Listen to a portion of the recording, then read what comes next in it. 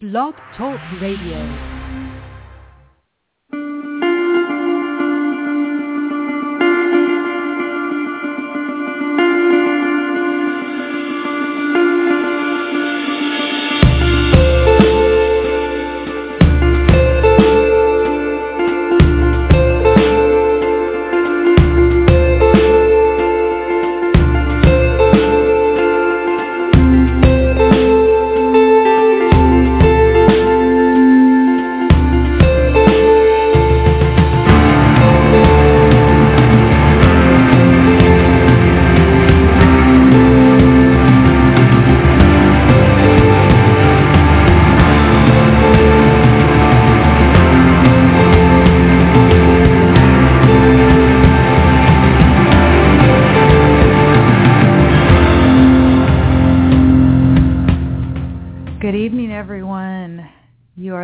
To the September 12th, 2014 edition of Don't Let It Go Unheard, where we discuss news, politics, and sometimes culture from the perspective of Ayn Rand's philosophy, Objectivism. That philosophy uniquely upholds the right to the pursuit of your own happiness. I'm your host here, Amy Peikoff, and I'm going to be joined pretty soon, I believe, by cartoonist Bosch Foston. We're doing one of those fly by the seat of our pants sort of days here today, I'm afraid. Various things going on. I think I'm getting a message from Bosch as we speak here on my computer, and yet he is not here. I hope he will be here soon. In any event, we've got a lot to discuss, and as you can tell from the intro that I just said, the title is a little bit facetious today. The title of today's show is This Show is Not Objectivist, and you'll understand why I titled it that today. In just a few minutes, but you can go to my blog at don'tletitgo.com and see the program notes. That's the links to all the stories and things that we plan to discuss. Again, that's don'tletitgo.com. Go ahead and check that out if you haven't yet.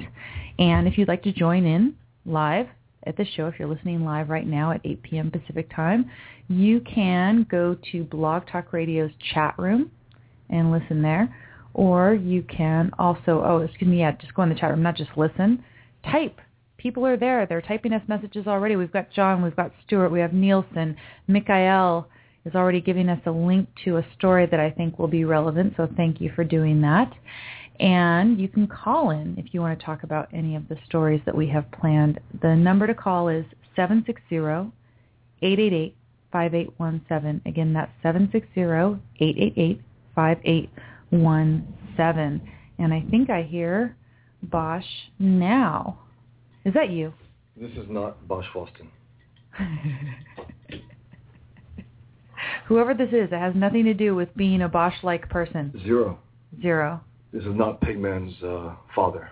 Do you have your headphones turned on? Can you hear me in your headphones? Yeah, okay. I definitely can. Okay, excellent. Hello, everyone. Just made it.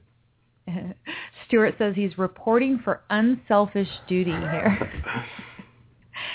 And it's good to see John and Nielsen and Mikhail and everyone back. Always. Thanks, guys. You have to pronounce what A.C. Craig has put here in the chat room. I can't. You can't do it? I could do it. What's up? I don't know. What up? What's up? That's what it was. It was the What's Up guys, I think, Budweiser. I'm either not capable of doing it or I've just decided that I'm going to say that I'm not. It lasted for a while. I think a few years. I think the longest beer one, though, is The Most Interesting Man in the World. I think that still goes on, and it's still good. That series of beer commercials? It's very it might just be that you're old that you still like those. Probably. That's true. I am old. It really could be. So this show is not an objectivist show? No, of course not. No. I mean, it's called Don't Let It Go Unheard, and it's named after an essay that was written by Ayn Rand. No, it was not written by her. Well, the essay was written by her, okay. right? Okay. So we've named the show after an essay that was written by Ayn Rand. Her philosophy is Objectivism, but this show, no, it's not Objectivist. No way. Zilch, nothing at all. Zero. Now, did you fill them in just to be extra clear why we're doing it? Yeah. Some know, some might not know. Who knows? I may have started a scandal. They think Amy Peikoff left Objectivism or something, but as you probably know, I mean, it depends. Some people want to avoid all exposure to anything that Barack Obama says. I don't blame them. I can't watch the guy. I don't blame them at all. I could read excerpts, period. I can't stand his voice, can't stand the way he speaks, you know. Do you remember the ball that we had talked about? Yeah. Should we grab it? Yeah. Okay. We have like a new way to communicate here in the Blog Talk studio, actually our own studio. But Bosch is going to try to figure it out. We can use any old object, you know. It doesn't have to be the one that we discussed. Bosch has in mind a particular object that we're going to be passing back and forth as we have our discussion this evening. We think it's going to make for a better conversation. Again, join in here at the chat room if you want, and you can also call in 760-888-5817. Let's go ahead and dive into the thing that some people may have avoided, and yet it inspired the title of tonight's show, and it is the transcript of Barack Obama's address on the ISIS strategy. Notice that I linked you to the transcript. I am a very kind talk show host. I am not going to be playing you an audio clip. Yeah, I think this will work. I'm not going to play you an audio clip of Barack Obama. I don't want to make you throw up this evening. Yes. You probably just had dinner. And so instead, I'm going to do something that might nauseate you slightly, which is actually discuss what the man said. But as you know, he gave a speech, and he went ahead and outlined a strategy. And in order to make it sound like an impressive strategy, like the type that you would expect after your president put you off and decided not to name a strategy for quite a while, he ended up having some four-pronged strategy, and we'll talk about what it is. But one of the, I would say, the most offensive thing in the entire speech, and the one that has, I think, generated the most discussion, is when Obama talks about who is our current enemy in this war against jihad. And our current enemy is a group that Obama likes to call ISIL. And there is some story. Do you know what the story is behind ISIL versus ISIS? He used the word the Levant. I guess this has to do with the Middle East. But also, I think it doesn't, I'm not sure if it includes or doesn't include Israel. It's something someone was trying to extract from this thing. But from what I gather, the quickest thing is to say that he's saying this because he doesn't want to name what's called the country Syria. Syria, right. Because he threatened to blow that country up last year. Well, right? And then listen to this, right? I mean, when you hear what his strategy is. Well, he has no strategy, but he said he doesn't. But, he has a strategy now, and his strategy is going to conveniently allow him to pursue what he wanted to do in Syria last year.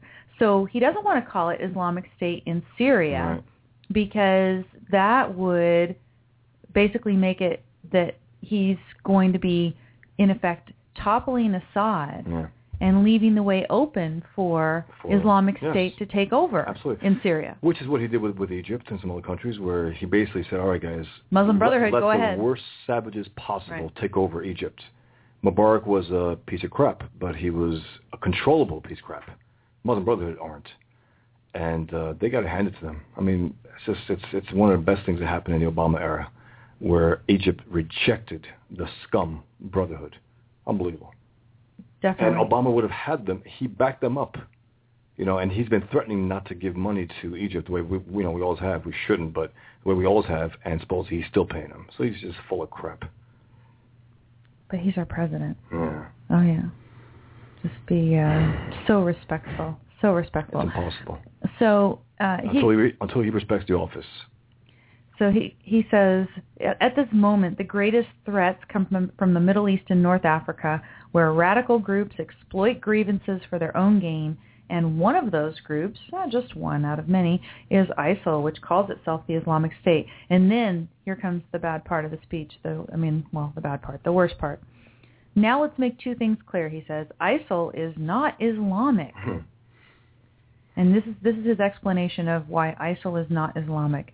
He says, no religion condones the killing of innocents, and the vast majority of ISIL's victims have been Muslim.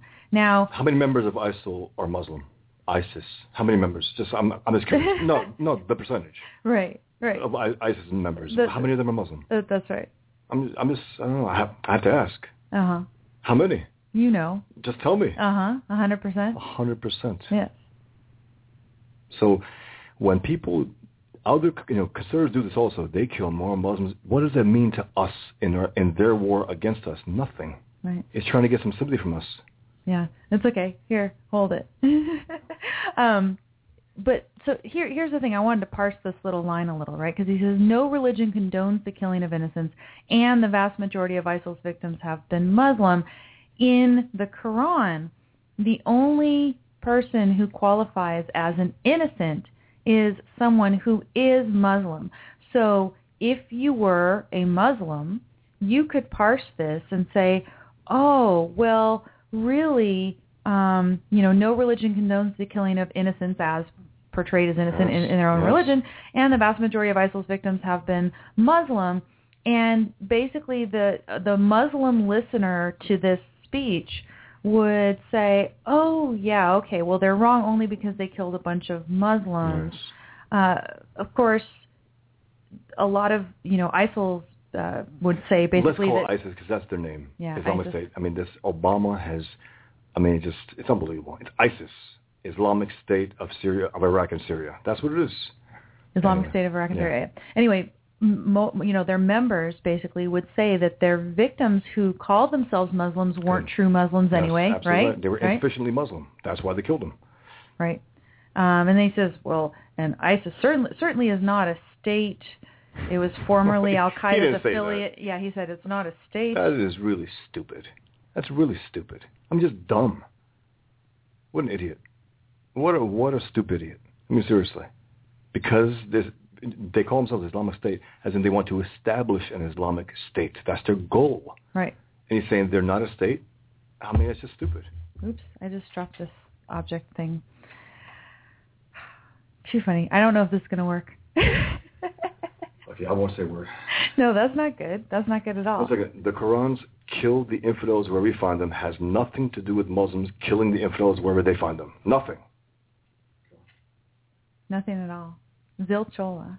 Not a single bit. My running gag for the last dozen years, Islam means peace, and I almost don't have to say that anymore. When Barack Obama says Islamic State has nothing to do with Islam, it's not Islamic, the punchline's already, it's before the joke. I mean, when I was trying to come up with titles today, I was going to say something like, because I'd much rather talk about Apple's new products. So Apple's watch, or the Apple Watch, has nothing to do with Apple. That's right. Right?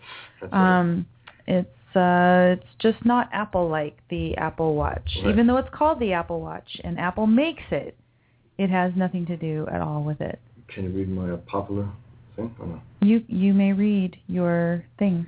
Yeah, my most popular update was something yesterday. I said the Soviet Union had nothing to do with communism. ISIS has nothing to do with Islam. Obama has nothing to do with his presidency. I have nothing to do with his status update. Okay? And it got over 100 likes, which is nice. Everyone's getting the gag now. Just by this coward, absolute coward in the face of reality. It's like ISIS has nothing to do with the illusions that he has about Islam. It's not nothing to do with Islam. They're acting on Islam's words, acting in the footsteps of Muhammad, and that's important in terms of the prophets of religions. They can literally walk in the footsteps of Muhammad and murder people and say, well, it's justified. And he's the perfect model. So Christians can't do that with Jesus. Even the Crusaders, when they did, they had to go away from that. Right, right. So do you want to hear the strategy? Yes. The strategy that's going to save us all. Yeah.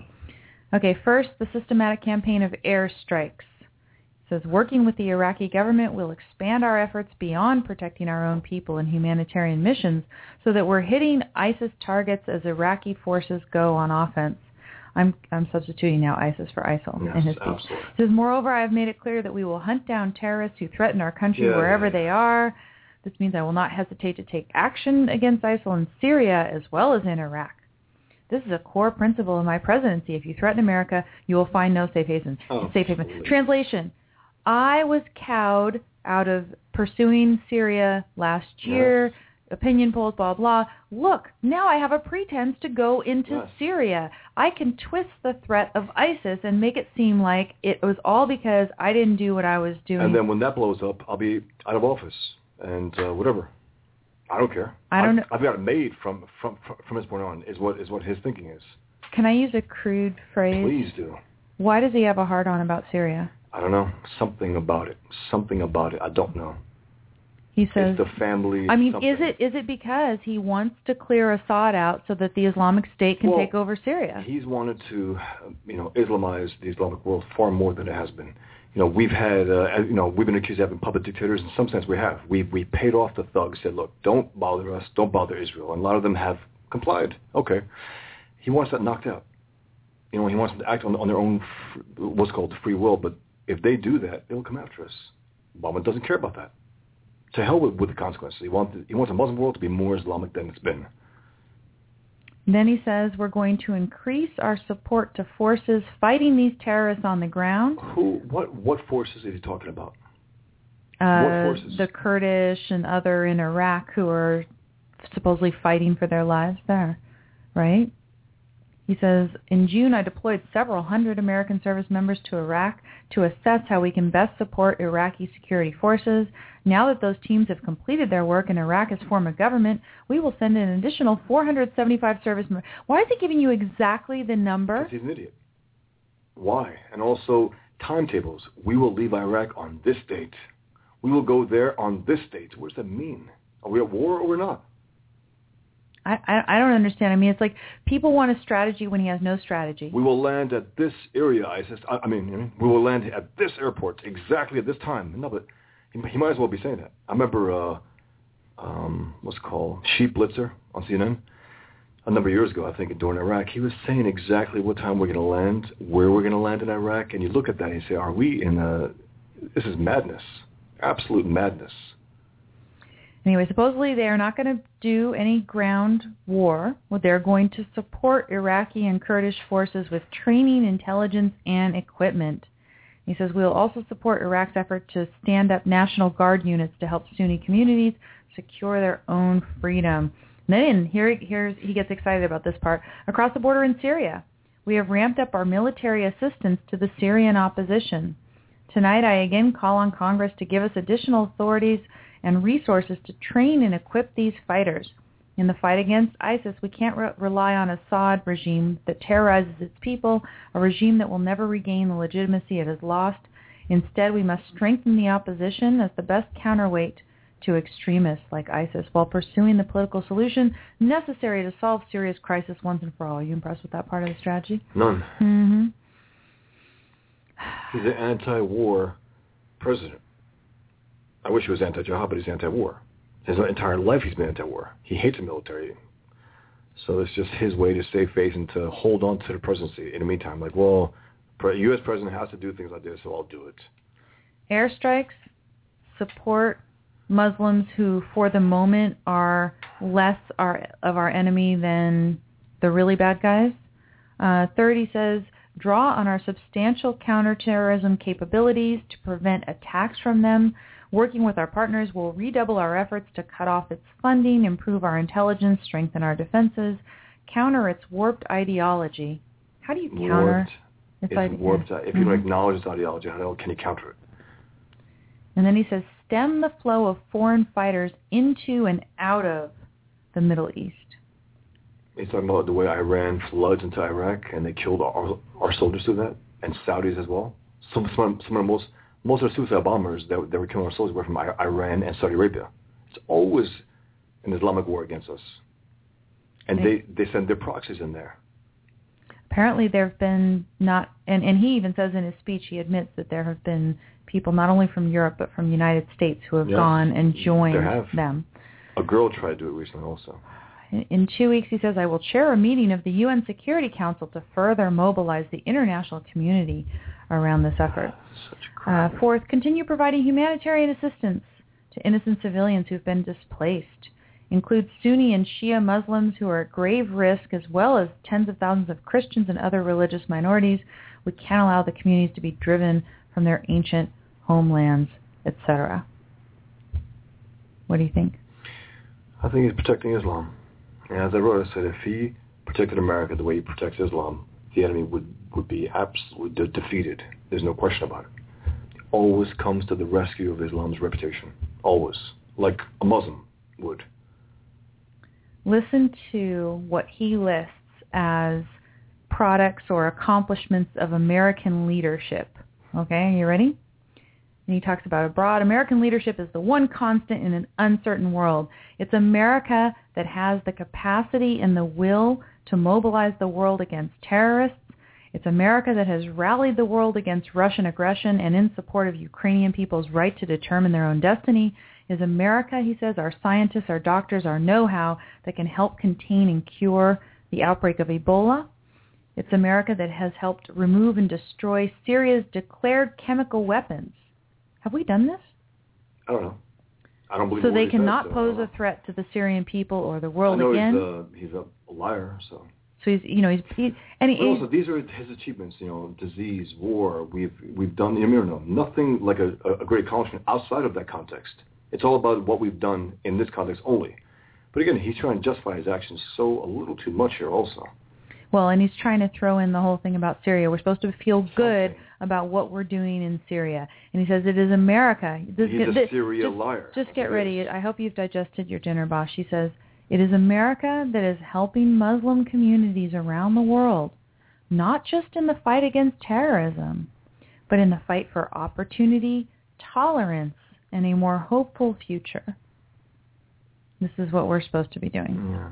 And this is the one that he ends on. So when you list all these different things, Russian aggression, defeat Ebola, remove and destroy these weapons in Syria. So he's building up. And the final thing is that you're helping Muslims have a more hopeful future. I don't care about Muslims' hopeful future. I just want them to leave us alone. Leave us alone. Keep to yourself. If you want to kill yourselves, go for it. If people who call themselves Muslim want to come and be productive members in the United States and they've been screened appropriately. And they've been edified by the West, if they've been de-Islamized, sure. Mm-hmm. Outside of that, get the hell out of here. Enough of this crap. Right. So we can't forget also the percentage of them who want to murder people, who are backing it, who actually say, I think 70-80% of, if not more, I think 90% of Egyptians, as Bill Maher said the other day, call for the death of apostates. It's like this, though. It's not just them. The Quran does. Islam does. That's the whole point.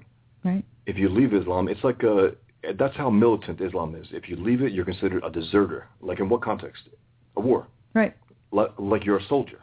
It's one less soldier. We got to kill him. Well, and that's how they think of themselves if you read the Quran as well. State Defiance says, just cut to the chase, Amy. He's a Muslim dumbass protecting his people. I think he's a nihilist, as Leonard Peikoff pegged him, but I think he has as I say, he has a hard spot on Islam. He has a hard spot for Islam. Always has had it. He was raised a Muslim. Just to be clear, people sometimes question this. He was raised a Muslim by his Muslim father. His father turned communist. He was raised by a Muslim stepfather. He was in Indonesia from 6 years old to 10 years old. He went to Quran class. He was Muslim. And clearly it has affected him in some way. He has an affinity. And it's affected our foreign policy. And there's also this kind of falling all over ourselves guilt about actually fighting for our self-interest. Yeah. I mean, he goes out of his way in the beginning to say, well, my job one is to keep the American people secure. He recites it. But then, we're going to fight these people. Oh, they're not Islamic. Boy, we love Muslims. We're helping Muslims. We do all this great stuff for Muslims. And part of it is just that altruist bent no doubt. In our leaders of late. Oh, no doubt. And I would just like to see somebody very different, and we're going to get a little taste of something very different in a bit. If you want to read more of the transcript of that lovely speech by our dear president, go over to my blog at don'tletitgo.com, and you'll see the link for that under the program notes for today's show. I want to go on and look at something much more pleasant, which is Bill Maher. Excellent. I mean, talk about looking for a strong, unequivocal response. One of the best. Yeah. And calm, cool, collected, because he understands the problem. Did you watch this clip here? Oh, yeah. Bill Maher schools PBS host Charlie Rose over Islam. Charlie Rose colored glasses. Charlie Rose-colored glasses. About Islam, yeah. Okay, yeah. Islam's illiberal beliefs, as Maher calls them. HBO's Bill Maher clashed with Charlie Rose on the veteran host's PBS show on Tuesday over the atheist's outspoken view on Islam. Maher underlined the illiberal beliefs that are held by vast numbers of Muslim people. Rose interjected with a left-wing talking point, quote, vast numbers of Christians, too. The comedian shot back, no, that's not true, not true. Sorry, 1 second. This guy is a consistent atheist. He hates all religion, but he recognizes the religion right now, the most dangerous, the most vicious, the most brutal, is Islam, and he's willing to say so. And this is what he says. He says, no, that's not true, not true. Vast numbers of Christians do not believe that if you leave the Christian religion, you should be killed for it. And that is true of Muslims. And Maher goes on in the interview to cite statistics and totally, I think, shame Rose. I want to play this little clip here, which I haven't played yet, so let's see how it works. I think liberals should stop booing me for pointing out that Islam is not like other religions, that is a unique threat. And that but it's not Islam you're against. Howard Dean on TV the other day, and he said something along the order of, he said, the people in ISIS are, I said, I'm about as Islamic as they are. You know, distancing the vast numbers of Islamic people around the world from it. That's just not true. It is true. It is not true, Charlie. There is a connecting tissue between... you mean, behind every Muslim is a future member of some radical... Let me finish. I thought I was doing that. There are illiberal beliefs that are held by vast numbers of Muslim people that I don't think... Vast number of Christians, too. No, that's not true. Not true. Vast numbers of Christians do not believe that if you leave the Christian religion, you should be killed for it. Bravo. Vast numbers of Christians do not treat women as second-class citizens. Vast numbers of Christians... I agree with that. Do not believe that if you draw a picture of Jesus Christ, you should get killed for it. So yes, exactly. Does ISIS do Concrete Khmer sexual. Rouge-like activities where they just kill people indiscriminately who aren't just like them? Yes. And would most Muslim people in the world do that or condone that? No. But most Muslim people in the world do condone violence just for what you think. They How do. you know that? First of all, they say it. They shout it from the... Vast majorities of Muslims Absolutely. say that? There's a Pew poll of Egypt done a few years ago. 82%, I think it was, said stoning is the appropriate punishment for adultery. Over 80% thought death was the appropriate punishment for leaving the Muslim religion. So 80% of them agreed with the Quran. I mean, that's the point. Agree with Islam. 80% do. Not 100%, right. but, you know. And I love that Maher is able to cite these statistics he knows and just completely shame Rose. Now, there's about 2 minutes of the clip there that I probably shouldn't play. But I just want to say, it's worth it. You want to play some more of it? Yeah, I mean, look, and you know what I don't like? I see some people on the right, on Breitbart and whatnot, saying, that's Bill Maher. To hell with him, to hell both of them. BS. Bill Maher. If I'm going to have a debate and I need a partner, I would pick him over Rush Limbaugh, Mark Levin, and Hannity any day. Those guys do not take on the threat that we face. Not by the name Islam. They don't. And if someone knows otherwise, please tell me because I haven't heard it. Especially Rush. I've not been able to listen to him, but he's always using euphemisms, always mixing it up also. Radical, whatever, extremist. Maher doesn't. On this one issue, he sounds as rational as can be. I know he's disgusting outside of it with Obama and all that crap, but he understands the big issue here, and he's unwilling to compromise the truth about it. It's excellent. I love it because there's a lot of atheists who don't make that distinction. Mm-mm. They don't identify that the religion that poses the most threat to us today is this one. Stuart mentions Sam Harris is critical. Yes, he is. Sam Harris is very critical of Islam. And again, he's an atheist. Across the board, hates religion, but he understands there is one religion that is far more dangerous to us than any other today. And he recognizes that. It's important to see these liberal leftist atheists do that because they do shame. They are a reproach to their fellow leftists to the point where they could maybe be influenced a little more. If Maher keeps coming out like this, people are going to eventually say, I don't have an argument against this, and I like him, and I respect him. He must be onto something. Well, maybe let me find out. And he's so even keel and just matter of fact. I mean, when he's talking about this subject, I just what came to mind is Wafa Sultan and just how calm and self-assured and everything she is on this topic. He is excellent. Excellent. And I'm just glad. I have that old blog post over at my blog at don'tletitgo.com, and it's called Liberals' 10 Commandments Post 9/11. Right. And in that, I cited already Bill Maher as an exception, but I wrote that post at least a couple of years ago. 2011? Maybe 3 years ago. Okay. And Bill Maher has only gotten better the subject since then. Because I think the thing that Israel, I mean, he's on his show, that Real Time, I think, whatever it's called. He's with Dinesh D'Souza, who's this one objectivist called rightfully the conservative id. I mean, he really is. But and he's also grown up. He wrote a book a number of years ago where he was really sympathetic with Muslims and Islam. It's really pathetic. I think he's changed his tune somewhat. You saw him and Maher really joining forces against the other liberals on the other side, and it was interesting to see. Interesting. No, should I play a little bit more? Yeah. Let's play a little more then. I'm sure you know these things. I know. I do. But I don't. That this religion is like other religions is just naive and plain wrong. It is not like other religions. The New York Times pointed out in an op-ed a couple of weeks ago that in Saudi Arabia, just since August 4th, I think it was, they have beheaded 19 people. Most for non-violent crimes, including homosexuality. Those who got the hands off the thief. Right. Okay. So we're upset that ISIS is beheading people. Now, you know what's interesting? He was saying they were beheaded, including for homosexuality, and he didn't even get to finish homosexuality before Charlie Rose spoke theft or something. Yes. Like, he didn't want to let him finish the fact that people are beheaded in Saudi Arabia, our supposed ally. This is what they do. And you know what? Whether they're insufficiently Muslim, there was one that they accused of being a quote-unquote sorcerer. Mm-hmm. And they behead them like ISIS beheads Muslims and non-Muslims as well. Right. Exactly. And this is the point that Maher is making here. Which we should be upset about. But Saudi Arabia does it, and they're our good friends because they have oil. Right. Okay?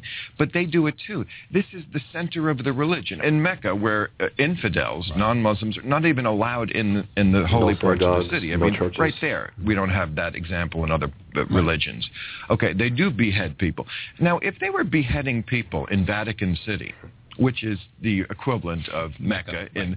Don't you think there'd be a bigger outcry about it? So this is the soft bigotry of low expectations that we have with key people. Yeah. When they do crazy things and believe crazy. I like that term. You know what I mean? I like that term. Charlie Blows is saying. I like that term because he likes the way he put it. Something. Mm-hmm. Listen to the content. No, he's trying. I think he knows. Terrible. He's like, don't stop saying this. He knows that Maher is wiping the floor with him. Stop shattering my illusions. Yes. Stop. Yes.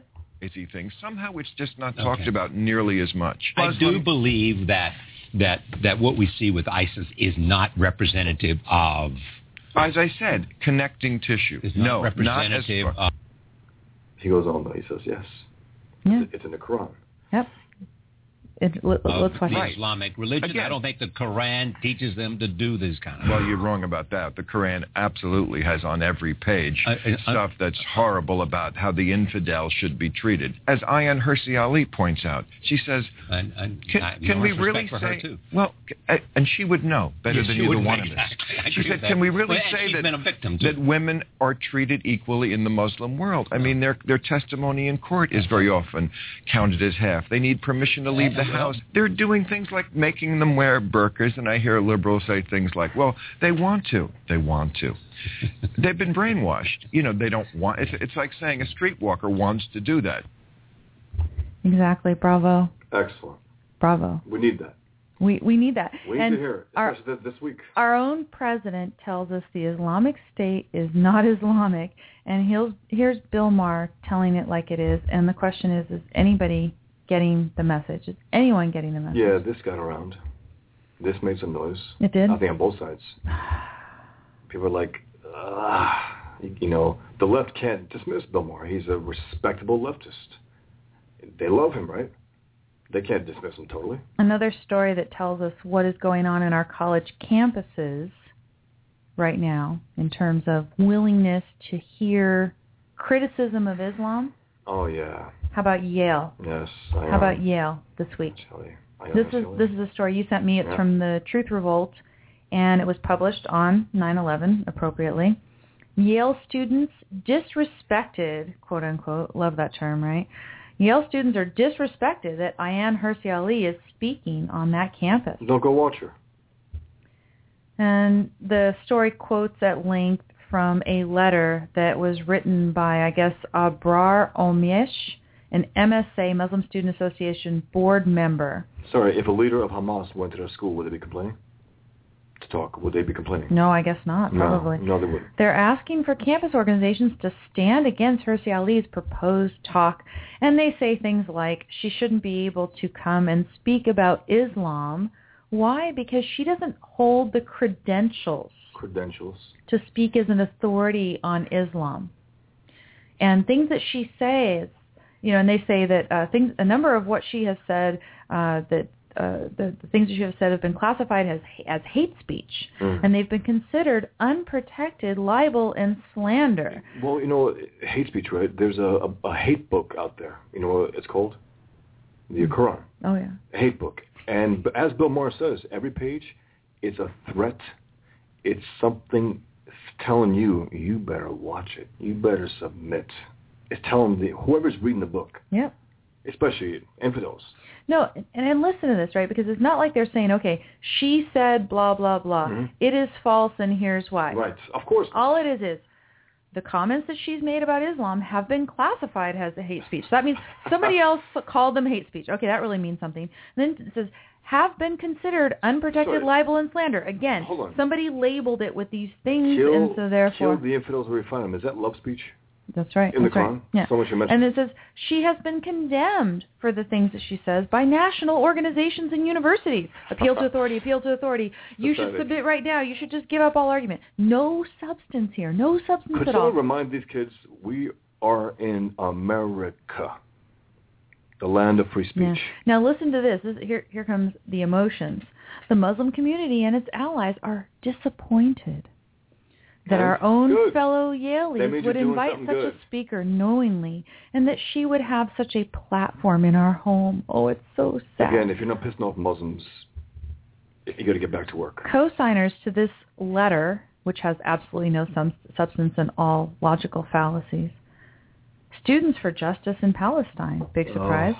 What is J Street U? Is J Jewish? I don't know, maybe. Can you look it up maybe and see? I was wondering if that was true. Arab Students Association.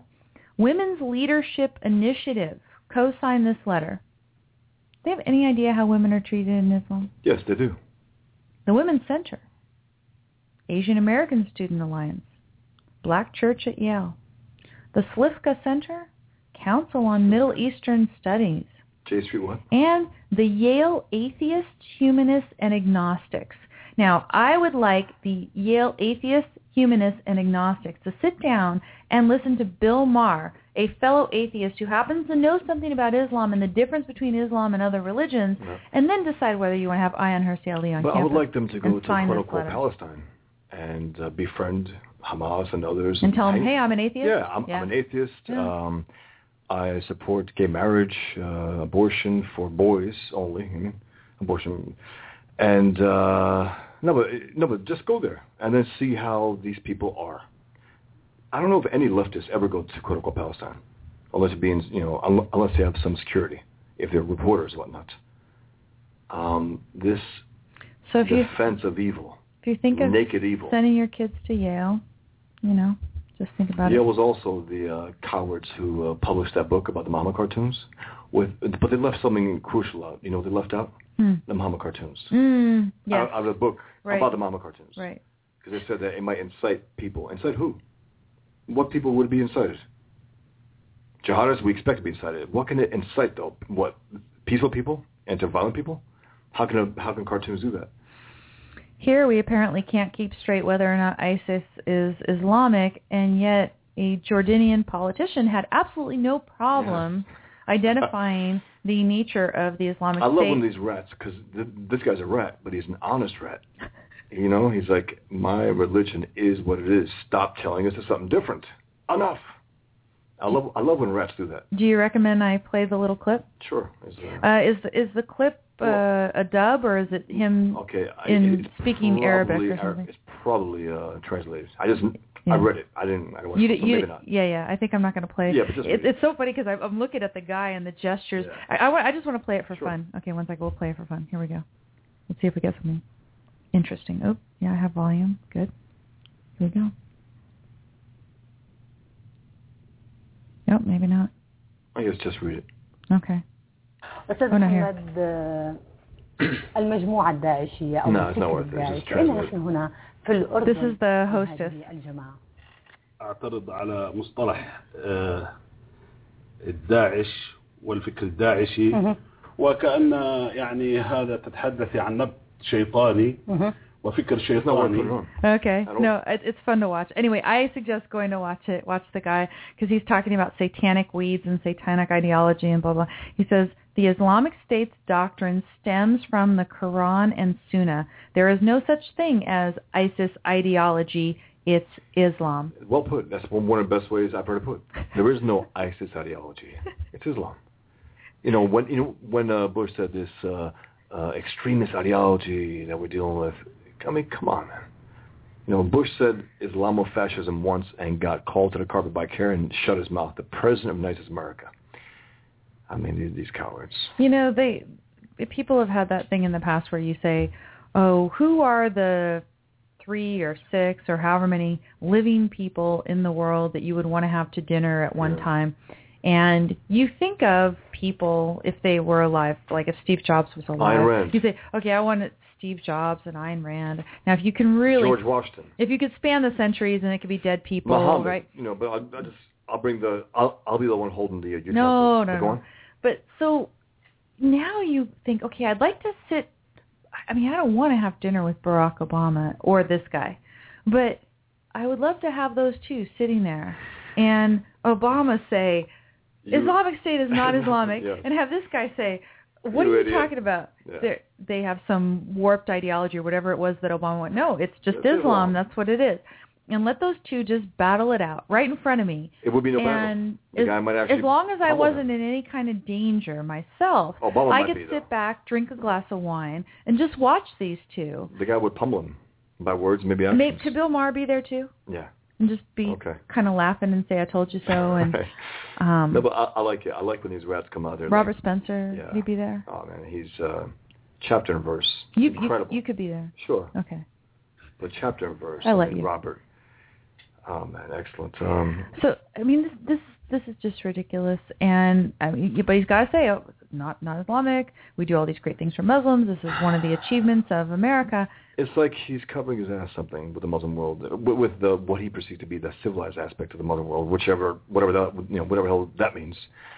But his bona fides have to be intact. He's like, Islam good, okay? No matter what Muslims do, no matter what Islam is, it's good. He's absolute about that. About America, we've done some things. When he goes to where you're apologizing, he's never said anything critical about Islam. Not one word. Nothing. Ever.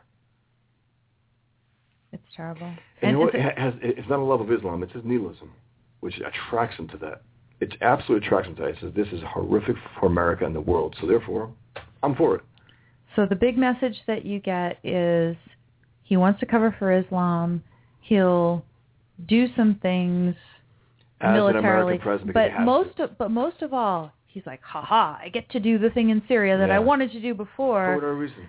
And you start to wonder whether he helped ISIS brew so that he could have this pretense for Syria. He did, though. I mean, he gave weapons all across the Middle East. And ISIS, no doubt, got their hands on it. On some of them. What ended up being ISIS. The quote-unquote rebels and all these people, all these other factions, no doubt they've been pulled over by ISIS, some of them. You got bad guys and really bad guys. That's what happens in the Muslim world. It's like everyone's a bad guy. And then you got the worst. Well, those guys are worse than these bad guys. Okay. At the moment. Yeah, at this moment. At this moment.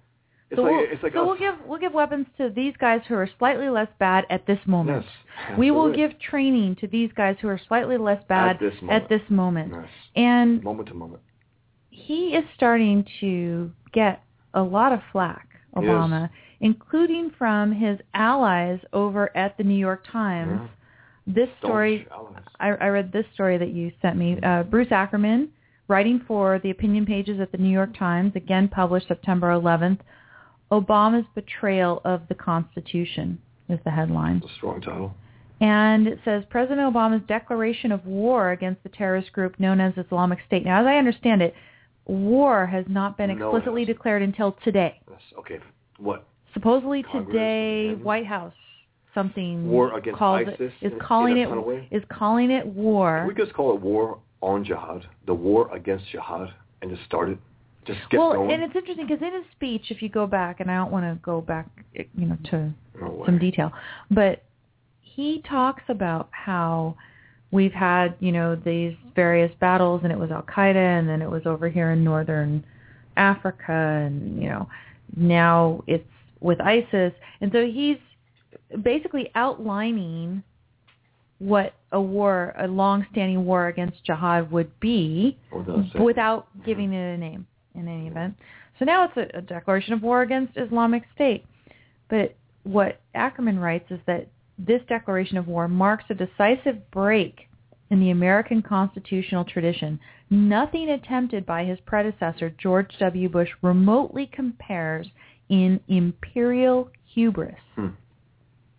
Bush gained pretty damning. Yeah, Bush gained explicit congressional consent for his invasions of Afghanistan and Iraq. In contrast, the Obama administration has not even published a legal opinion attempting to justify the president's assertion of unilateral war-making authority. This is because, again, continues Ackerman, no serious opinion can be written. Ackerman thinks that Obama could not have a serious legal opinion written up justifying what he is doing. He says this became clear when White House officials briefed reporters before Mr. Obama's speech to the nation. They said a war against ISIS was justified by Congress's authorization of force against Al-Qaeda after September 11, 2001, and that no new approval was needed. There was an authorization back in 2001, and Obama hopes to classify this under that. Never mind that Al-Qaeda sees ISIS as a competitor, as a rival group. Yes. Ackerman continues later. It's true. This is, ISIS is just trying to one-up Al-Qaeda. Obama just wants to pretend that they are affiliated and that he doesn't have to seek the use of force. And so what Ackerman goes on to write about is the statute that outlines what Obama has to do. It's the War Powers Resolution of 1973. It requires Obama to seek a new mandate from Congress. The resolution, which was enacted over Nixon's veto at the end of the Vietnam War, requires the president to obtain assent within 60 days from commencing hostilities. If he fails, he has to withdraw American forces within 30 days. So what Ackerman is saying is that October 7th is when the authorization, without authorization, basically expires. He has to seek that authorization from Congress by October 7th. Otherwise, he has to leave from, 30 days from then, which would be, November 6th. And there's no signal that Obama will try to do that? This guy assumes that he's not. Right. And Obama in his speech was talking about it's going to take a while, it's a cancer, it takes a long time to eradicate, the blah, blah, blah, blah, blah, blah. Why doesn't he go through the proper channels? Why not? Isn't he a quote-unquote constitutional scholar? Maybe because he knows that he cannot get authorization for what he wants to do with Syria. Something about Syria, no doubt about it. Something. He was hungry to get them last time. Apparently they were creating serial lies also, if you remember. He's got some authorization about Syria because he's talking about, now we're expanding what we're doing in Syria. So whatever Congress has let him do in Syria, he's trying to run with it further, and he's trying to use ISIS as a justification for it.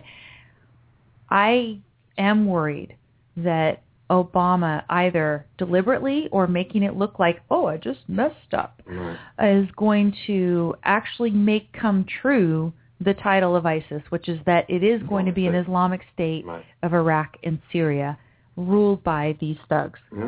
And he's, told them, well, we're sending 475 Americans over there to just be sitting patsies for you guys. Absolutely right. What? Why would you say that? And why for that little?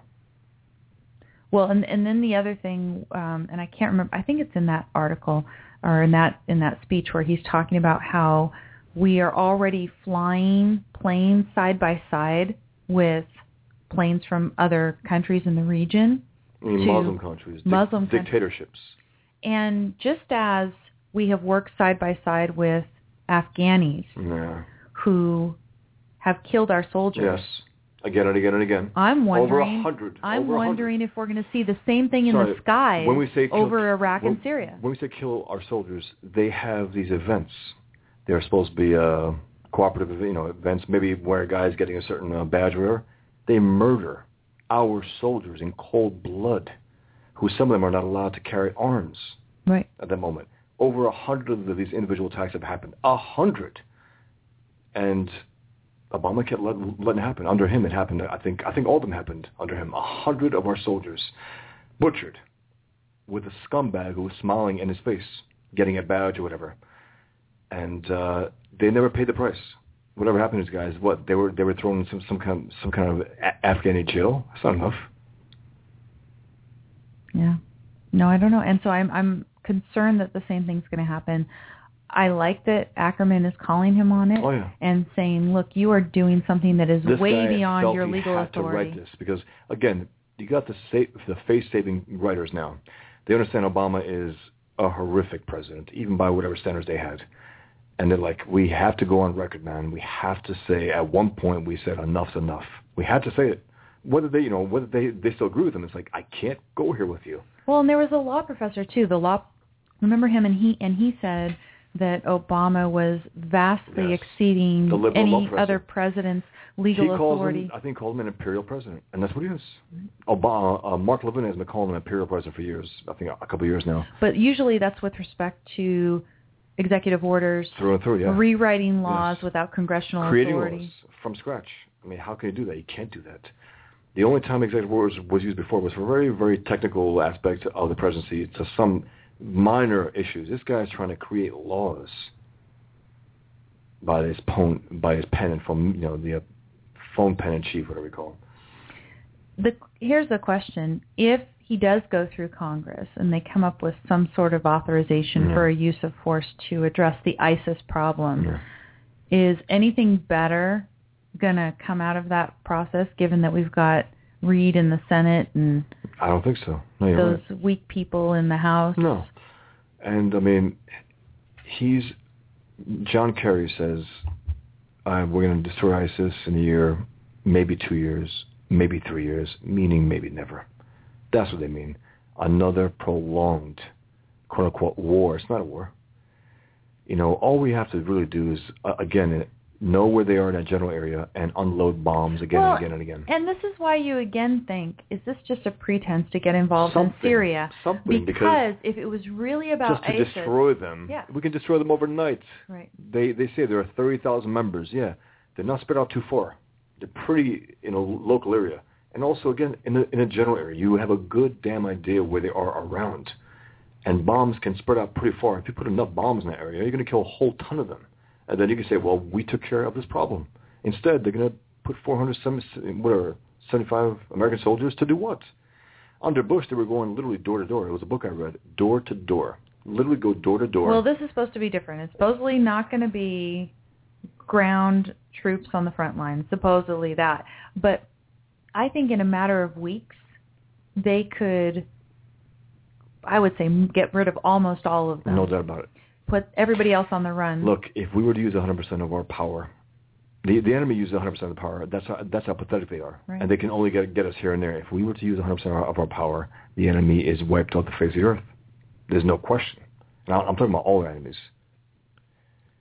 Let's look a little bit of what is at stake here. What kind of people are ISIS and who are they targeting? We already know that they have beheaded 2 American journalists. Now they're threatening to, I think, behead Australian one, I think, an Australian, I think so. That's the next one. That's the rumblings right now. Here's a story, and it is from a publication called voactive.com. Headline, ISIS tweets call for assassination of Twitter employees. Yeah. So ISIS is using Twitter to call for the assassination of Twitter employees. Sorry, one thing. What do they use cars for? Car bombs. Buses for bus bombs. Planes, plane bombs. They use language as weapons. Islam means peace. That's a weapon. And they use Twitter as a weapon. Everything is weaponized. Why? Because this culture. Because the Islamic religion is weaponizable, if that's a word. This story was posted on the 8th of September, and its subhead is, extremists linked to ISIS tell, quote, lone wolves to target employees of the social network. It says an ISIS-related Twitter account has issued the group's first direct call for attacks on specific American targets, but it's not going after political or national icons. It wants Twitter employees assassinated. The call for retribution against the online platform was first announced Sunday night in a series of tweets asking, quote, the lone wolves in the U.S. and Europe to make Twitter employees the focus of their attacks. Twitter has been engaged in a prolonged game of whack-a-mole with ISIS, closing its accounts and those of similar organizations as they come to prominence in an attempt to stifle their extremist propaganda and exhortations to violence. Good for Twitter. Bravo to Twitter for doing this. ISIS and other groups, continues the article, have consistently thwarted these efforts. Now they're going one step further, urging, quote, lone wolf actors to target Twitter employees. So, Bosch, you are the head of Twitter. What do you do if ISIS calls for the assassination of your employees? What do you tell your employees to do? I bomb them. I'm joking. As in to tell them what to do? Yeah. Well, to watch yourselves. Tell the government, look, we are being threatened here. Are you here to protect us or not? We'll eliminate them in a few years. Kerry tells them. Yes, but they're saying. So what do you do? What do you do if you're Twitter? Your government is not going to do anything definitive anytime soon. I mean, you do I'll say you do what I've been doing: criticize Islam, criticize them, and protect yourself to some extent. I don't know. I would, if I was the head of Twitter, basically tell them, we have armed security guards for our employees. Yes. And we have told them that if ananybody comes, that they should do yourself. X, Y, and Z. Yeah. And by whatever means. Go for it. Yeah. They can make a video like, who was the woman who ripped up and burned the Quran? Anne Barnhart? Barnhart. And she gave them the address, and she showed them the weapon that she was using and said, hey, come on over. She had bacon bookmarks. Yes. And she burned I think burned each page of the Quran. As she was reading it, It was excellent. I think she's still alive and well. Yeah. But you're right. You don't kowtow. You don't... you basically let the government know if they don't know. But you have to still. If you're being threatened, if your life's being threatened, you have to. Oh, I'm sure the FBI is involved in trying to figure this out. Look, we want to maintain our lives. We want to continue doing what we're doing. And we don't want to be killed. And we want to stop these rats from having these messages, these weaponized messages out into the world to kill us. And what's their reasoning to kill them? I'm just curious. What do they state? ISIS, the reason why they want to kill these employees? Because they are closing down their Twitter accounts. Now, how dare they? Yeah, but when don't they want to kill infidels? Is what I'm saying. Oh yeah. The Quran says kill infidels because we're guilty, all right? Because we're not Muslim. But so, again, I don't like when these scum Muslims try to cite other reasons besides their own justification, the 1,000-year-old justification that the Quran gives them. I really don't like it. And every so often you get an honest rat, like that one guy who comes up. A guy says, he was criticizing Al-Qaeda as one hardcore Muslim in the Middle East because Al-Qaeda was using something that we did. He goes, it has nothing to do with them. Nothing to do with them or what they do or what they say. Our book says to kill them. Right. That's it. Right. Doesn't matter what they do. Doesn't matter if they say they love us. Doesn't matter if they apologize for us. We have to kill them. And that's why you read some speeches from Osama bin Laden to the West. He talks about global warming and all this crap to appeal to the leftists, and he does. And they actually cite him. to invoke Osama bin Laden, a mass murderer, which is what they do. And then when he has speeches to Muslims, it's all about the Quran. It's all about Islam. It's all about Allah. All about the 1,000-year history of this crap. So they need no justification to kill us. They already have it. Well, this is one of the tweets that was translated. It says, the concept of lone wolf attacks is the tagline. It says, Twitter management should know that if they do not stop their campaign in the virtual world, we will bring the war to them in the real world on the ground. And okay, so let's look what the, quote, campaign is. Twitter says, this is our house, our property. I mean, Twitter is basically giving you a free account where you can send these 140-character messages out in the world. And suppose Twitter says, I don't like your messages, Islamic State garbage. You are threatening people out there in the world using our service. We're going to close down your accounts when you use our accounts to threaten people. That seems very simple. Yeah. But no, they're not justified in doing that according to Islamic State. Basically, anybody who interferes with their whim is, I mean, they want to kill them anyway, again, but you're right about this. You're stopping us from sending our message of murdering people? We want to murder people. Help us out here. You know what I mean? And if you don't help us out, we'll murder you. Yeah, it's great. Yeah. So I wish everyone in Twitter the best, and I do. I think if I was the head of Twitter, I would just put a tweet right back out there and say, Would he ever though? That's the question. A lot of them are libs. Is he anti-gun? So he said, "Ooh, I can't do that." These are your employees' lives at stake and being threatened. Of course, these guys would do it. They're all across the world. They're all across. They're in America. ISIS. They're all over. Remember the one guy at the White House took the picture of the White House? We are here, America. That's an ISIS member. And they're all over the world. Right. They have spread like a disease. And they're trying to make their mark. They're trying to say, Al-Qaeda is old news. They had their run. It's over. Now it's ISIS. And ISIS is on the lips of everyone. Us right now. This is September 12th, 2014. We're still talking about these rats. I know.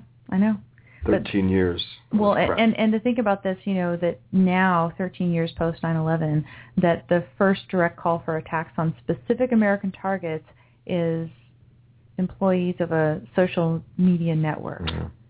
It just shows you how the means of waging the war has changed. Yep. I remember that here in the chat room, it was Mikhail, I believe, at the very beginning of the show, he posted a link to this story here, and I haven't seen it yet. It's the U.S. has launched a social media offensive. Wait, the U.S. government? Oh, no. Yeah. So let's take a look at this. The U.S. has launched a social media offensive against the Islamic State and Al-Qaeda, setting out to win the war of ideas by ridiculing the militants with a mixture of blunt language and sarcasm. Oh, really? Like what? Diplomats and experts are the first to admit that the digital blitz being waged on Twitter, Facebook, and YouTube will never be a panacea to combat the jihadists, but U.S. officials see social media as an increasingly crucial battlefield. You can do this incompetently. What's new? For the past 18 months, U.S. officials have targeted dozens of social network accounts linked to Islamic radicals, posting comments, photos, and videos, and often engaging in tit-for-tat exchanges with those which challenge America. Well, will they hire me? This is the thought that just came to my mind, Bosch. Yeah. Suppose that the U.S. government tries to take credit for everything that you've posted on social media. Well, they would never. You know what? One thing about me and my work. That must be your mail. It's almost, people still do rip me off. They still rip off my work.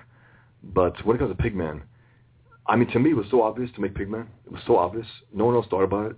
No one else has even followed up on it. I thought there would be at one point Hogman or something like that after the fact. Right. There isn't any. It shocks me, but it is what it is. But again, they would never dream of trying to retweet me or try to take credit for my stuff. I just realized, didn't you say the DOD people come to your blog all the time?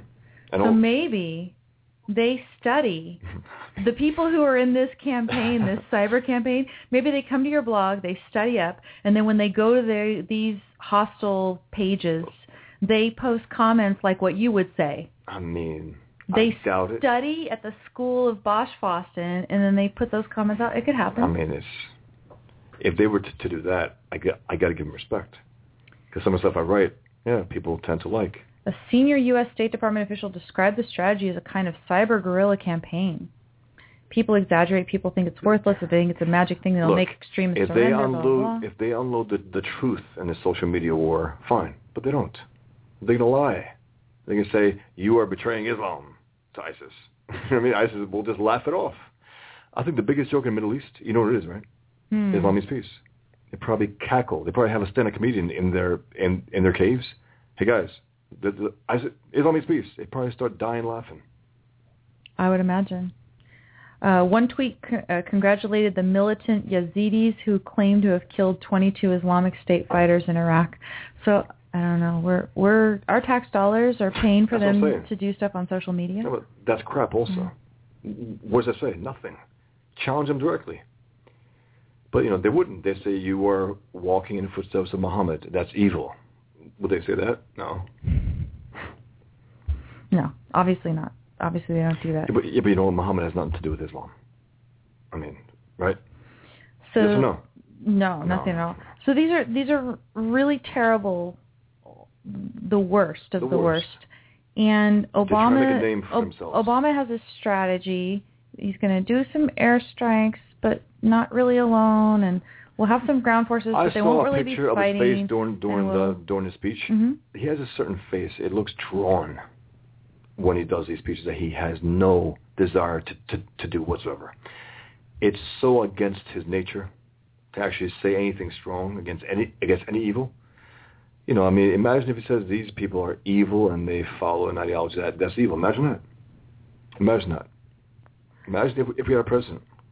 Do you know that John Kenny says that he's going to bring some Riesling to the dinner that I mentioned, where we've got Obama speaking with that Jordanian politician, plus Bill Maher and Robert Spencer? The Jordanian politician can't drink any wine. Oh, no, but we're drinking it. Okay. See, we're watching the show. Yeah, but it might become a horror show after a minute. I mean, it is a horror show. It's an intellectual horror show. When the guy tells him, hey, you listen to me, okay. When Obama says, no, Islam is peace, hey, you watch it, boom, he starts pounding his head. You know what I mean? I'm saying he'll start doing something like that. So, because that guy means business. That guy says, you idiots. Islam is it's about war. Don't tell me different. You know what I mean? He tells Obama. No, but Obama, if he walks into a real, I don't know. Yeah. No, I understand. I can say some things. But no, I understand. He's technically the president of North America. So I think that we've got all of the ISIS-related stories done. Again, go to my blog at don'tletitgo.com if you want to check out all the stories that we are discussing today. We've got something I think that should make us, I would say, feel a little bit more optimistic. Although the new U2 album dropped free on iTunes. That was cool. Although some people thought it was kind of spam-like. Whatever. You don't have to download it. You have to go out of your way to download it onto your phone. You have to. We did. And people were, that's a little creepy putting it on my phone. Oh, please, shut up. Free music. And here, also, enjoy. some of the critics, look, I wrote something the other day. I said about some critics. Some critics really think that if an artist doesn't bring back their soul, that they suck. Because their souls are gone. A lot of critics want to be artists of some sort. They never were. The other thing I don't bring understand, back my soul, I hate you. How can you review music after hearing it probably only once or twice? Especially about U2. U2 spends years doing their music. You got to take it in for a little bit. You really do. And songs that you like instantly, usually, they don't last more than a month. If you like them right off the bat, usually it's a nice, quick, on a surface sound, and it dies. Whereas U2, at least from my experience, is like, okay, take it in, listen to it again and again. And right now, I think half a dozen songs. I got three instances of goosebumps. I mean, literally. That's your litmus test, That's right? my litmus test. Right. Hands down, period. Whatever they're saying, whatever the lyrics are, it's the sound. It's a sound. The sound tells you who musicians are, not the explicit lyrics. If you get lyrics plus sound, great. Beautiful. You would say there's at least 3 songs? Or 6, but 3 really good, and there's a few more that I like, that I can listen to all the way through. I don't know if it's one of their great albums, but it's excellent, high quality, and who else is producing this kind of work? top 10, top 20. You got rap music, R&B, all this other crap. I don't care for that, especially crap music, C-rap, right? So that was a nice surprise. Yeah, that was very nice. I don't know where we were driving, and all of a sudden I checked something and I said, U2 album for free right now on iTunes, because Apple had their announcement. It was a 2-hour announcement, right? And at the end, U2 showed up on stage, did the first song from the album, and then Tim Cook was a Bono, and they put their hands up. Okay, 1, 2, and then they touch each other. Saying, okay, it's available to everyone. You know, pretty cool. Bono said, "Did we just do that? 500 million, people. It's available to them to download." And also, the other thing is that they release the album next month, actual MP3 and 3 or 4 new songs, some acoustic versions of these songs, and I think 2 other songs that are not on this album, which is cool. Then you have the option to buy it also. Right. So if you like it enough, you will buy it. Absolutely. They suck you in. I mean, I don't. You know what? It's a gift. Can you just shut it and accept it? It's like people's like, "Ooh, I feel like it's creepy." Creepy. You don't have to download it. You don't have to download it. I remember, I think it was in the 70s, people would talk about this, that there'd be subliminal backward message. Like if you played a record backwards, right, you would hear things. Right. And that somehow even playing it forward. Do you think that they could put little messages in your music? I mean, I doubt it. I think some rats would try. I mean, but so when you listen, what kind of message? When you listen to the U2 album about 10 more times, and you come here and you start saying Islam means peace, then I'll know something's wrong, right?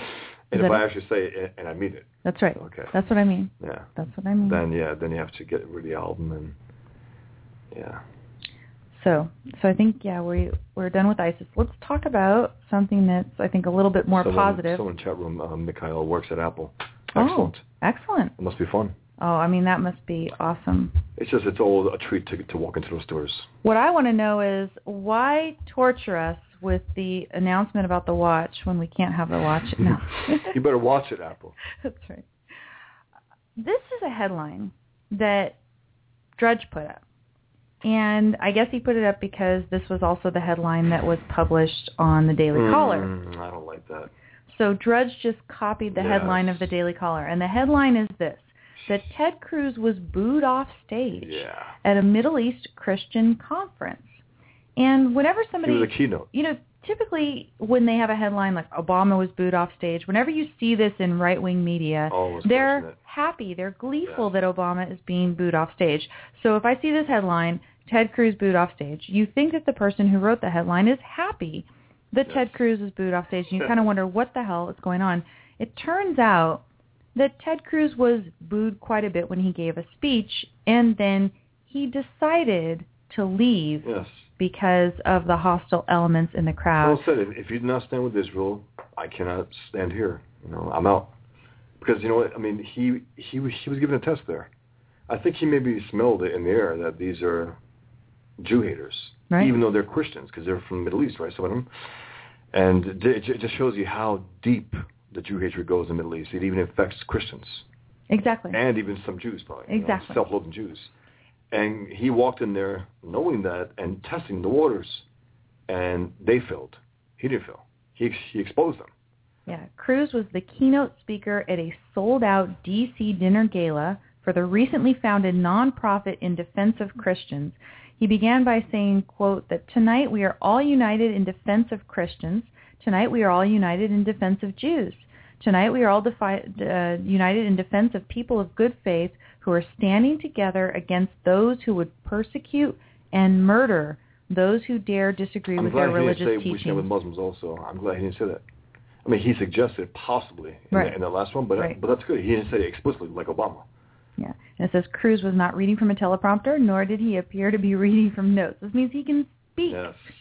And he can think while he speaks. Yes. He says religious bigotry is a cancer with many manifestations. ISIS, Al-Qaeda, Hezbollah, Hamas, state sponsors like Syria and Iran are all engaged in a vicious genocidal campaign to destroy religious minorities in the Middle East. Sometimes we are told not to loop these groups together, that we have to understand their so-called nuances and differences. I wonder if he said lump, not loop. He probably did. Yeah. But we shouldn't try to parse different manifestations of evil. that are on a murderous rampage throughout the region.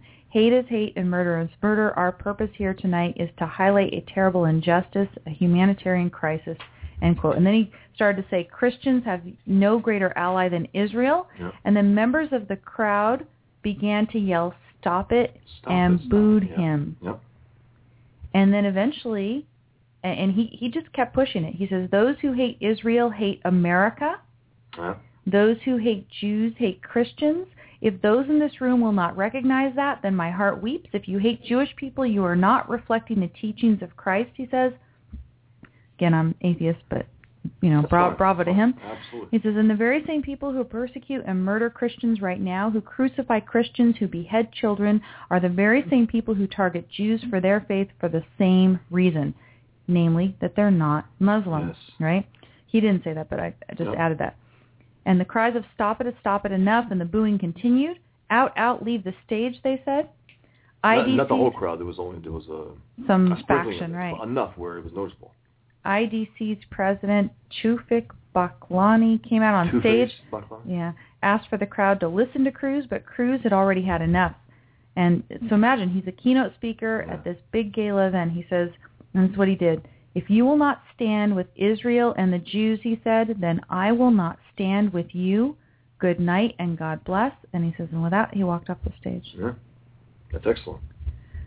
And the way it was couched, I don't like it at all. He was booed off the stage. No, he challenged them. They failed. And he said, okay, I'm not welcome here. Fine, good. I don't want to be here. Not with you. It sounds like when he got the first negative reaction, he would keep pressing a little harder. And if you want, I can play a little clip. There's also one thing also. I mean, I don't like this, and some Christian friends of mine do it. They keep citing the Christians that are being killed. I understand that. But don't pretend it's just Christians. Don't pretend it's just your people. It's Jews. It's atheists. It's Christians. It's Buddhists. It's everyone on earth that's not Muslim. And there's preoccupation with it. It's always Christians. It's like it's persecution of everyone, guys. Everyone. That's why I love that Cruz is bringing that in. Oh yeah, and I never bring it up. I never use that specific thing. Christians are we're all being hunted, all of us. It says kill the unbelievers, the infidels, where you find them. It doesn't say kill the Jews, kill the Christians, kill atheists. It's all of us. We're all being targeted, guys. So if any Christian friends of mine listening, just please, enough, because it's just, they're not isolating their targets. So don't do it for them.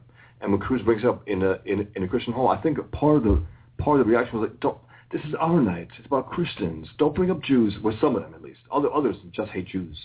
But I mean, it's like almost jealousy. Like, don't mention those. We're being killed. Right. Don't mention the other ones who are being killed.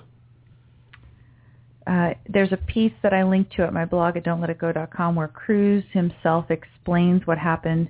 And he says, sadly, a vocal and angry minority of attendees at the conference tried to shut down my expression of solidarity with Israel.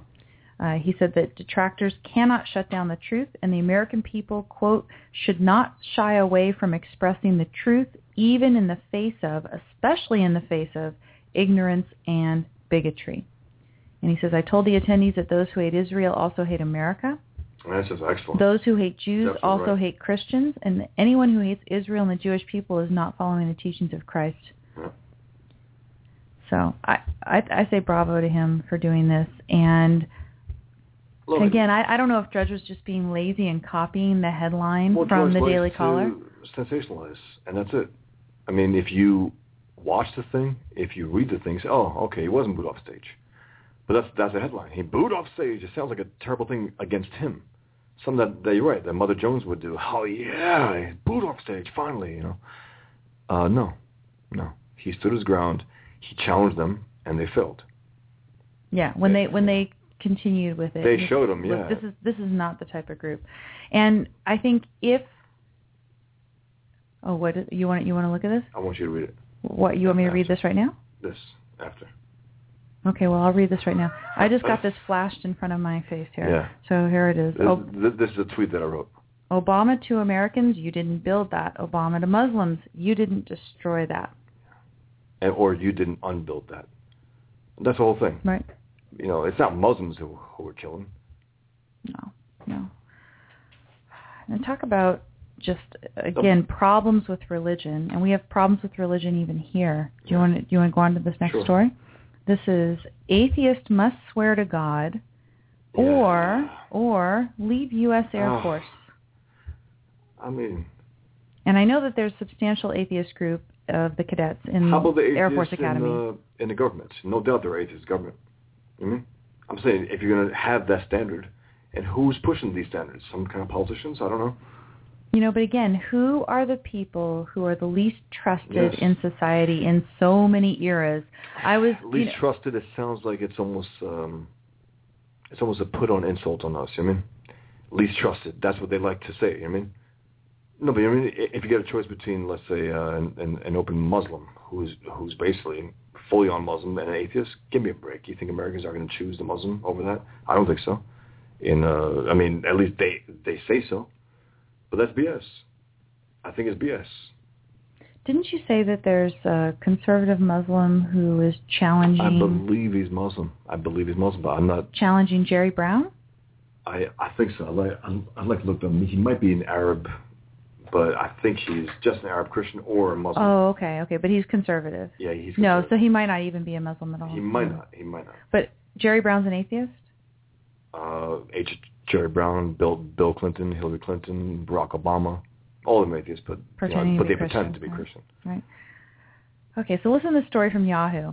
U.S. Air Force has told a sergeant he will have to leave the military unless he agrees to take an oath with the phrase, "So help me God," officials said Tuesday. In the latest religious controversy to roil the Air Force... Hold on. Mm-hmm. The congressman, Keith Ellison, swore himself on a Quran. But did he say the word God? Doesn't matter. Allah, maybe.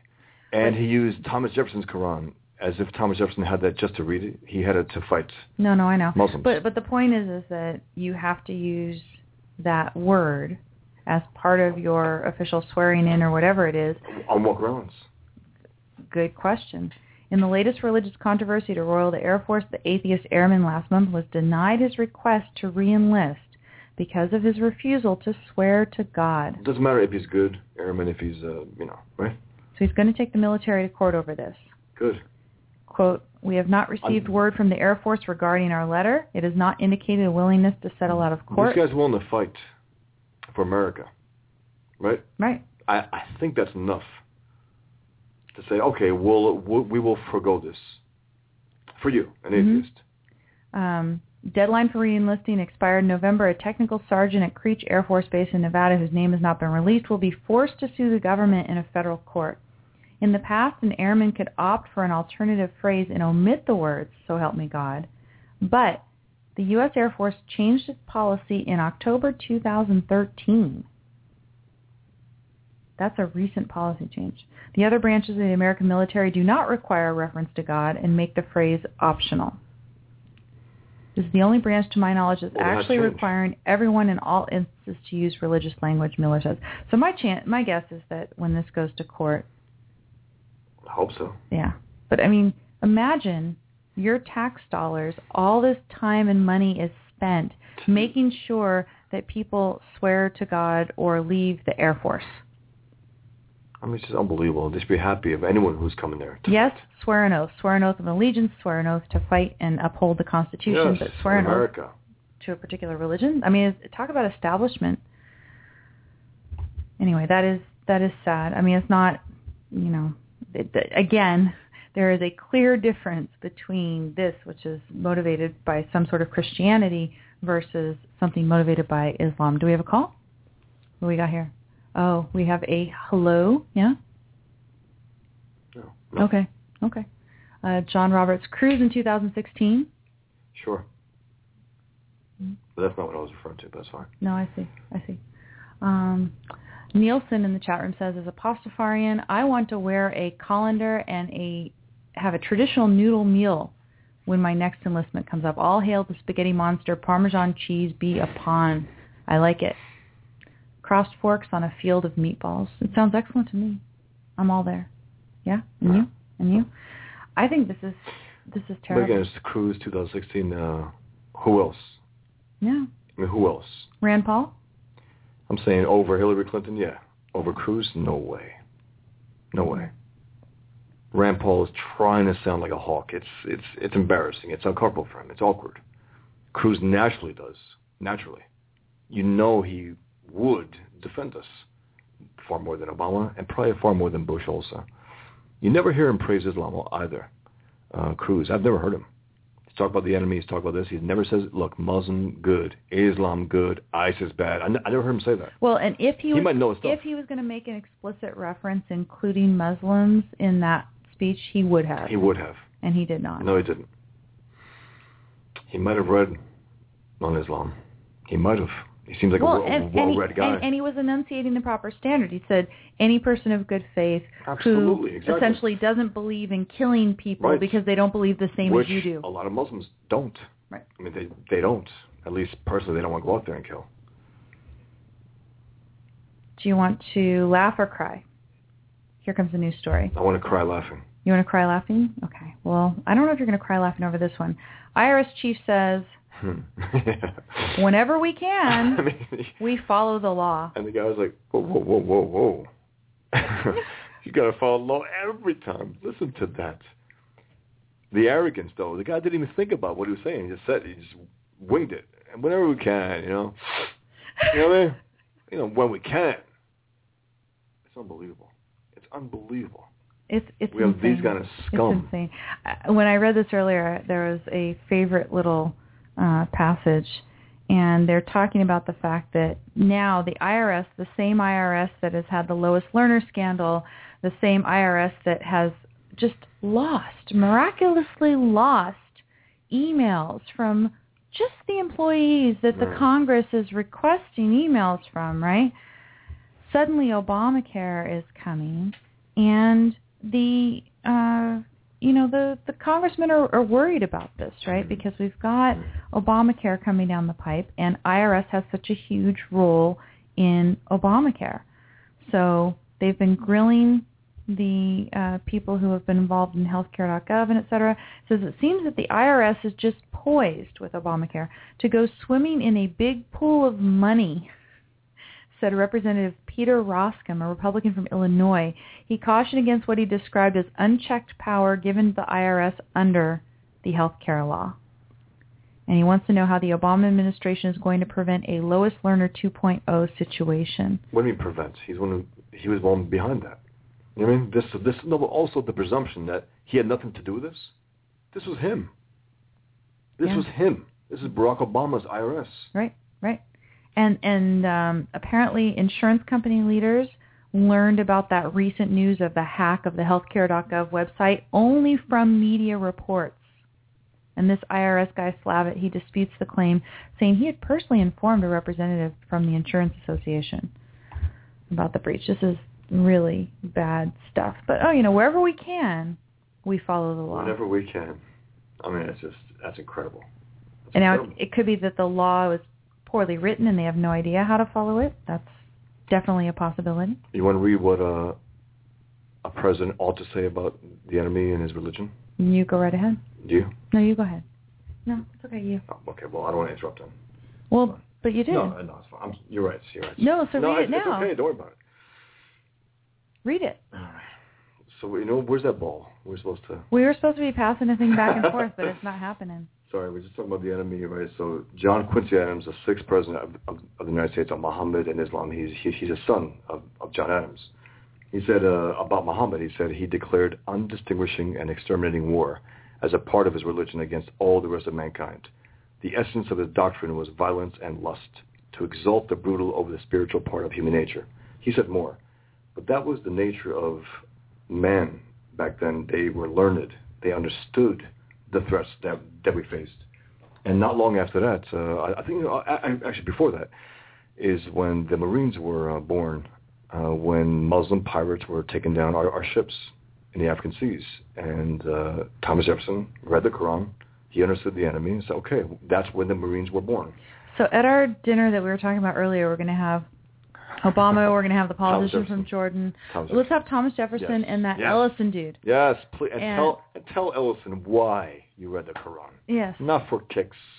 You're ready to find out, okay, I want to find out about these guys who were sacking our ships in the African seas. I want to find out what makes them tick. And they realize, it's Islam. And do you want to hear what Jefferson told Congress? Do you want to hear it? Are you finding it? Yeah. Okay. Go ahead. Sorry. 1 second, everyone. I am definitely indulging. All the time. So Jefferson and John Adams went to call on Tripoli's envoy to London, Ambassador Sidi Haji Abraham, whatever. As Mark Levin says, yabba dabba doo, whatever. Also Rush, he spits and stuff. So this is, they say they asked him, Jefferson and Adams asked the envoy, the Muslim, by what right he extorted money and took slaves in this way, by sacking our ships. As Jefferson later reported to Secretary of State John Jay and to the Congress, the ambassador answered us that the right was founded on the laws of the Prophet, that it was written in their Quran that all nations who should not have answered with their authority were sinners, that it was their duty, their right and duty to make war upon them wherever they could be found, and to make slaves of all they could take as prisoners, and that every Muslim would, who should be slain in battle was sure to go to paradise. These guys, they faced this enemy hundreds of years ago, the same enemy that we're facing today, and you got the current, president saying it has nothing to do with this. Right. So a number of our presidents faced this a couple hundred years ago. Faced it dead on by reading the Quran, using it as a weapon against them. You gave me that one story, and I didn't put it in here, about how Americans feel less safe now than any time since 9/11. Is that right? Yep. And I was, again, trying to think of titles for the show, and it was, we're not safe, but boy, we got this cool watch that we get to wear while we're not safe. Or I don't know exactly what we can watch on this watch. We have to ask Mikhail in the chat room over here at Blog Talk Radio. But can we watch, like, ISIS infiltrating everywhere and just probably on the watch? Yes. I mean, this is the kind of picture that came in my mind. But maybe, we need a jihad watch.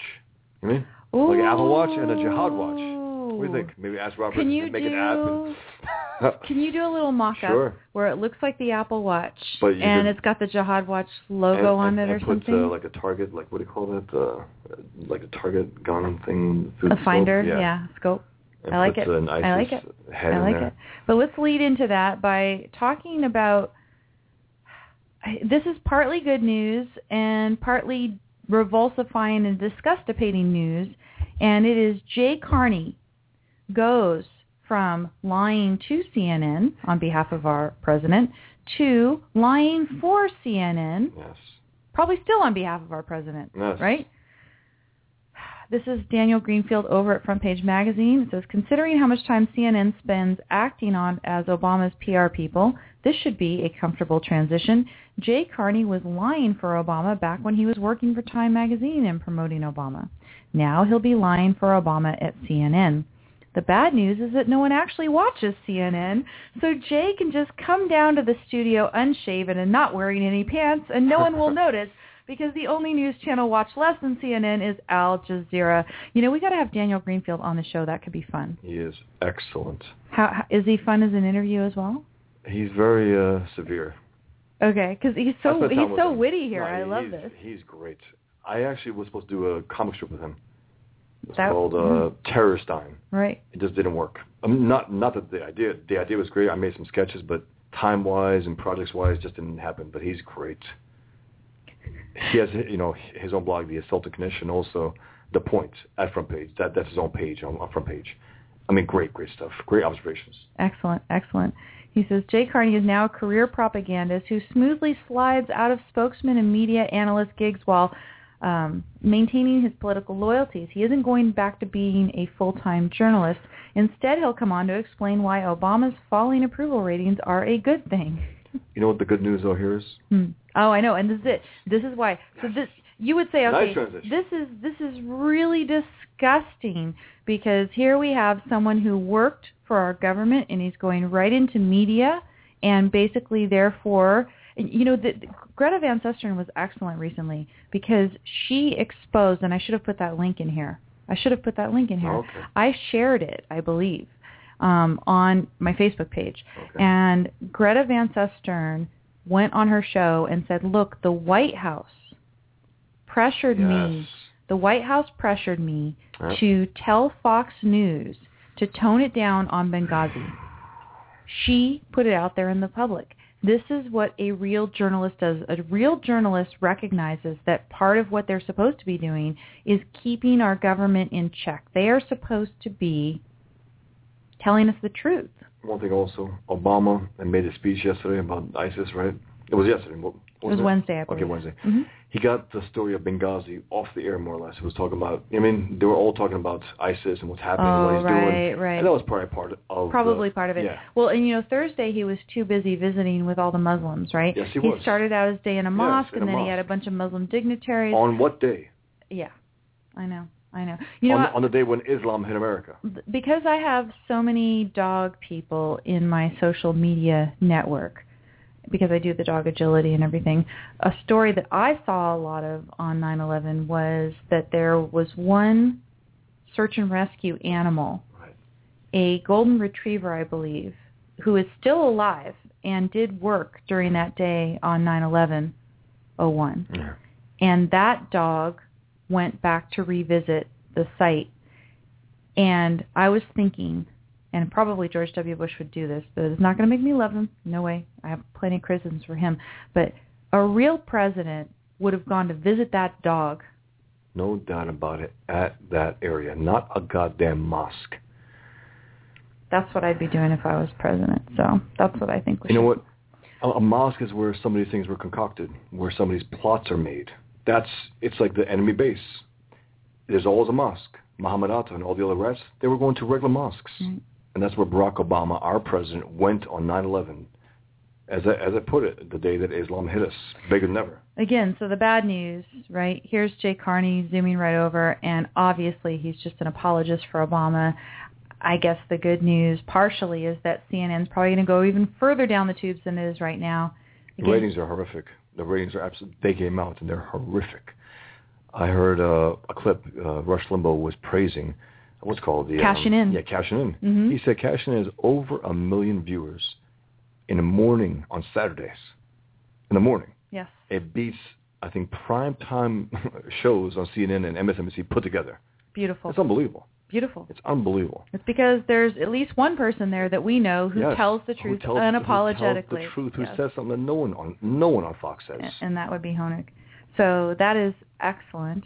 That is great. So again, unlike Carney's going to go over to CNN and just basically do Obama's bidding on the other side of the media connection. But the very best news about that, because again, it's bad, but at least we do have alternatives. We have the Greta Van Susterens, we have the Jonathan Honigs, right?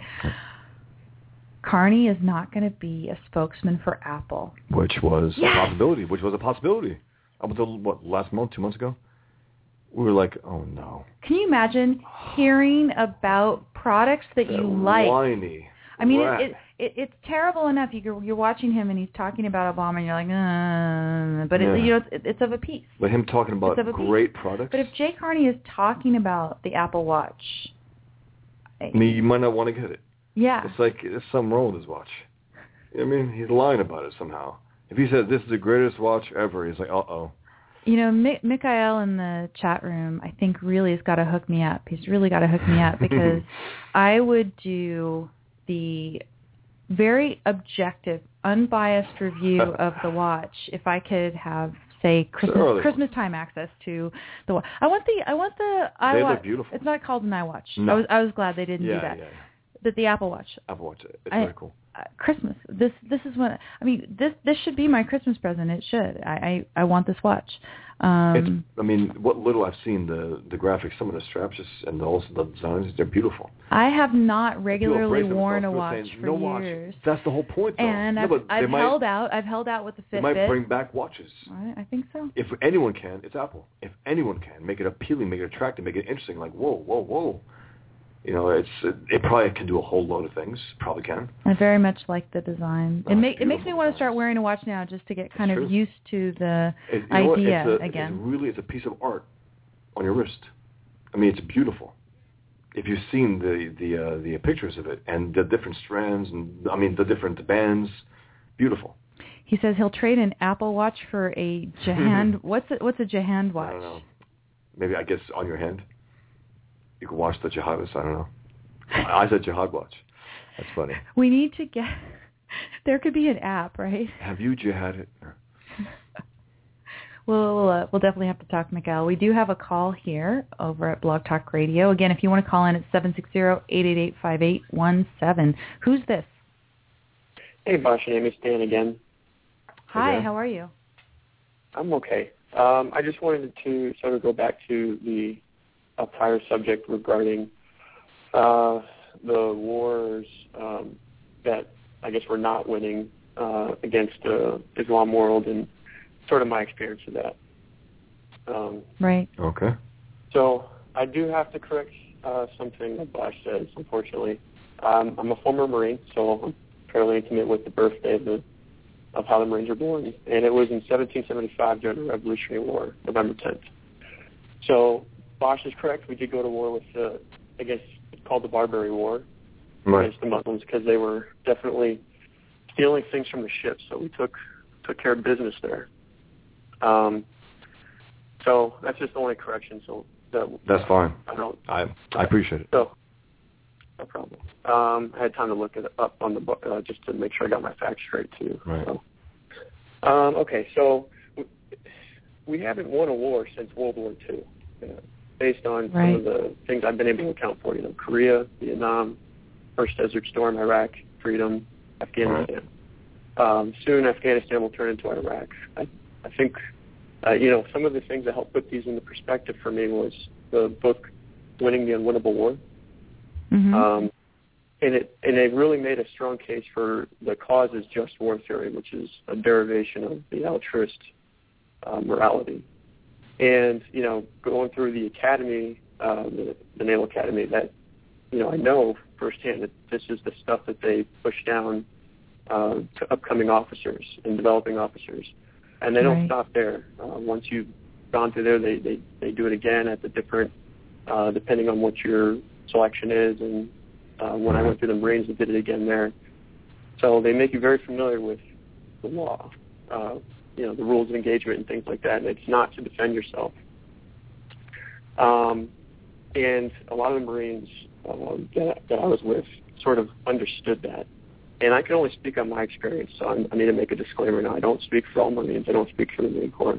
I can only speak to my experiences, but I think, they're pretty common. And so when I went to Afghanistan in 2010, we were in the Helmand province, Musa Kala, it depends on who you talk to, how they pronounce it. Right. But it's just, north of the Camp Leatherneck there. And we went through our rules of engagement training. And they were basically explaining that if there was any chance of a civilian being in some sort of a general region in which an enemy is shooting at you, that you couldn't shoot back if you had a reasonable means of getting out of there. And they didn't really define what that meant. Mm-hmm. And so, one of our better Marines is like, so you're telling me that if I see them shooting out of a window, I can't shoot back? And they're like, no. And it is like, are you serious? Essentially was his response, at which point the law officer said, okay, sounds like you guys need some remediation. Wow. And it just was absolutely crazy. So when we so we went through the trainings that we said everything they wanted us to say. But at least in my little group, I don't want to say too much. We had an understanding at least in how we were going to take care of ourselves there. Right. Anyway, so throughout the entire time there, we were at Camp Leatherneck. We got the rules of engagement training, then they pushed us out there. We were not able to drop any type of munitions on any enemies that we've seen. And the enemy knows what our rules of engagements are. I don't think I'm going to say what they are now, but they know what the rules of engagements are. And so they're within the limits. And we have not been, there's nobody around. but for some reason, because of the way the rules in the games are, we're not able to drop any munitions. And, it just was insane. It's like we didn't want to win there. I didn't understand it. And, my generation was the type that came in after 9/11. So no doubt. I was in high school when it happened. And so I came in and I really wanted to take care of the enemy. So there was, there was drive. Well, and that's the thing. I mean, you're inspired by that, and then you can't do anything. Our government took this kind of passion to defend the country and twisted it, perverted it to their political correct means. Well, and you know what it made me think of when you were describing the way that they told you what your limitations were. It sounds so Kantian, and Kantian not just in the sense that it involves sacrifice, but in the method of basically paralyzing you from doing anything in your own self-defense, right? Because as you described it, what is the reasonable ability to escape, right? In Kant's ethics, Kant says, well, everything that you do that is moral is something for which the motive of duty is sufficient to determine the action. And basically what they mean there is, if you have mixed motives, you have the motive of duty, but you also maybe have some other motive that makes you want to do whatever it is, some sort of self-serving motive perhaps. As long as the motive of duty is sufficient to determine the action, then you're okay. But anytime that you do have any selfish inclination at all, you're always doubting yourself, right? You're always thinking, well, maybe the motive of duty isn't sufficient to determine the action. Maybe I'm just kidding myself, So then the only way you know you're safe is if you never act out of self-interest and only completely out of duty, do things that you never want to do all the time. And then you know you're moral. And similarly, you're supposed to be doubting yourself all the time because, hey, you can never know whether you've got that reasonable ability to escape and the civilians are up there and it's horrible. The way you're describing, but it's exactly Kantian in sort of the method of crippling your brain and making you never do anything that's on your own behalf. Yeah, it's funny that you mentioned Kantian ethics because in ethics class at the academy, that's more or less what they were pushing, for lack of a better term. They would represent others, but more or less Kantian was what they spent the most time on in their categorical imperatives and whatnot. Well, in some ways you have to spend the most time on it just to explain the twisted reasoning that the guys got. But when I was teaching at the Air Force Academy, I taught Kant as well, and I could teach a whole 1 hour lecture on Kant totally out of my head because I'd memorized, I was a math major, so I can memorize the proof of the categorical imperative and the four examples and the blah, So I was doing that for a few years, but I think when you tell the truth about Kant's ethics and you don't push it on students, but you just expose it, I assume that maybe it doesn't sound so attractive, right. But you say, look, they basically make it, the Kant has made it so that every time you have any self-interest or inclination at all involved, you're going to doubt whether you should be doing that thing. And so the only thing you feel very safe doing is the one that's totally self-sacrificial, and that's what they've got you set up there for. So it's really, I'm glad you're talking to us now, Dan, because being in that circumstance, you're a lucky man. Yeah, fairly lucky. It was a pretty noisy tour, but we all made it home safe, so no horror stories, nothing to be concerned in ours. We were pretty fortunate in that tour. Just again, the betrayal of Washington to those who came in hungry to defend the country, and to tell them you can't do this, can't do this, can't do that, can't do that. There are innocent civilians all across the board. More or less, put yourself below them. As if you went there to die. Right, and Afghanistan's the wrong war too, which is brought out in that Winning the Unwinnable War book that I've been reading. I couldn't agree more. Afghanistan is not the right war. Yeah. No, exactly. So on a happier note, I'll change subjects on you if that's okay. Mm-hmm. That's good. So the Apple Watch, I was so excited when I heard about that this week. They read my mind. I was imagining what an Apple Watch would look like about 2 or 3 months ago, and they've what I wanted it to do for me, and they've answered the mail. Absolutely. That's excellent. Pretty excited about that. Yeah, I mean, I have not purchased yet a Fitbit or any of these other devices, and you can imagine that this is going to have all of those types of features in one gorgeous piece that you can wear. I'm really looking forward to trying one on, and Mikhail's going to hook me up here, and I don't even know him. I've got them all. That's right. You get delivered with a drone tonight, right? There's a drone out there deliver. Oh yeah, drone delivery of your Apple Watch. I want an Apple drone. Can I have an Apple drone too, Mikhail? That's the next thing that I want. Make it look cool, though, the Apple drone. It has to look cool. Anything Apple is going to make is going to look cool, as far as I can tell. Again, I mean, what I'm seeing is a work of art on your wrist. It looks beautiful, and it has all these things that you can do with it. So it's bringing back the idea of watches. Anyway, definitely looking forward. What do you think about the bigger phone, Dan? Do you like the bigger phone? Well, that was actually part of what I was envisioning a couple months ago. You'd have a bigger phone where you wouldn't necessarily want to take it out of your pocket and use it so much, and so you would have to augment that with your wristwatch. So you can do what you need to do quickly, and if you need to get more in depth, the bigger phone helps. Right. I like that thinking.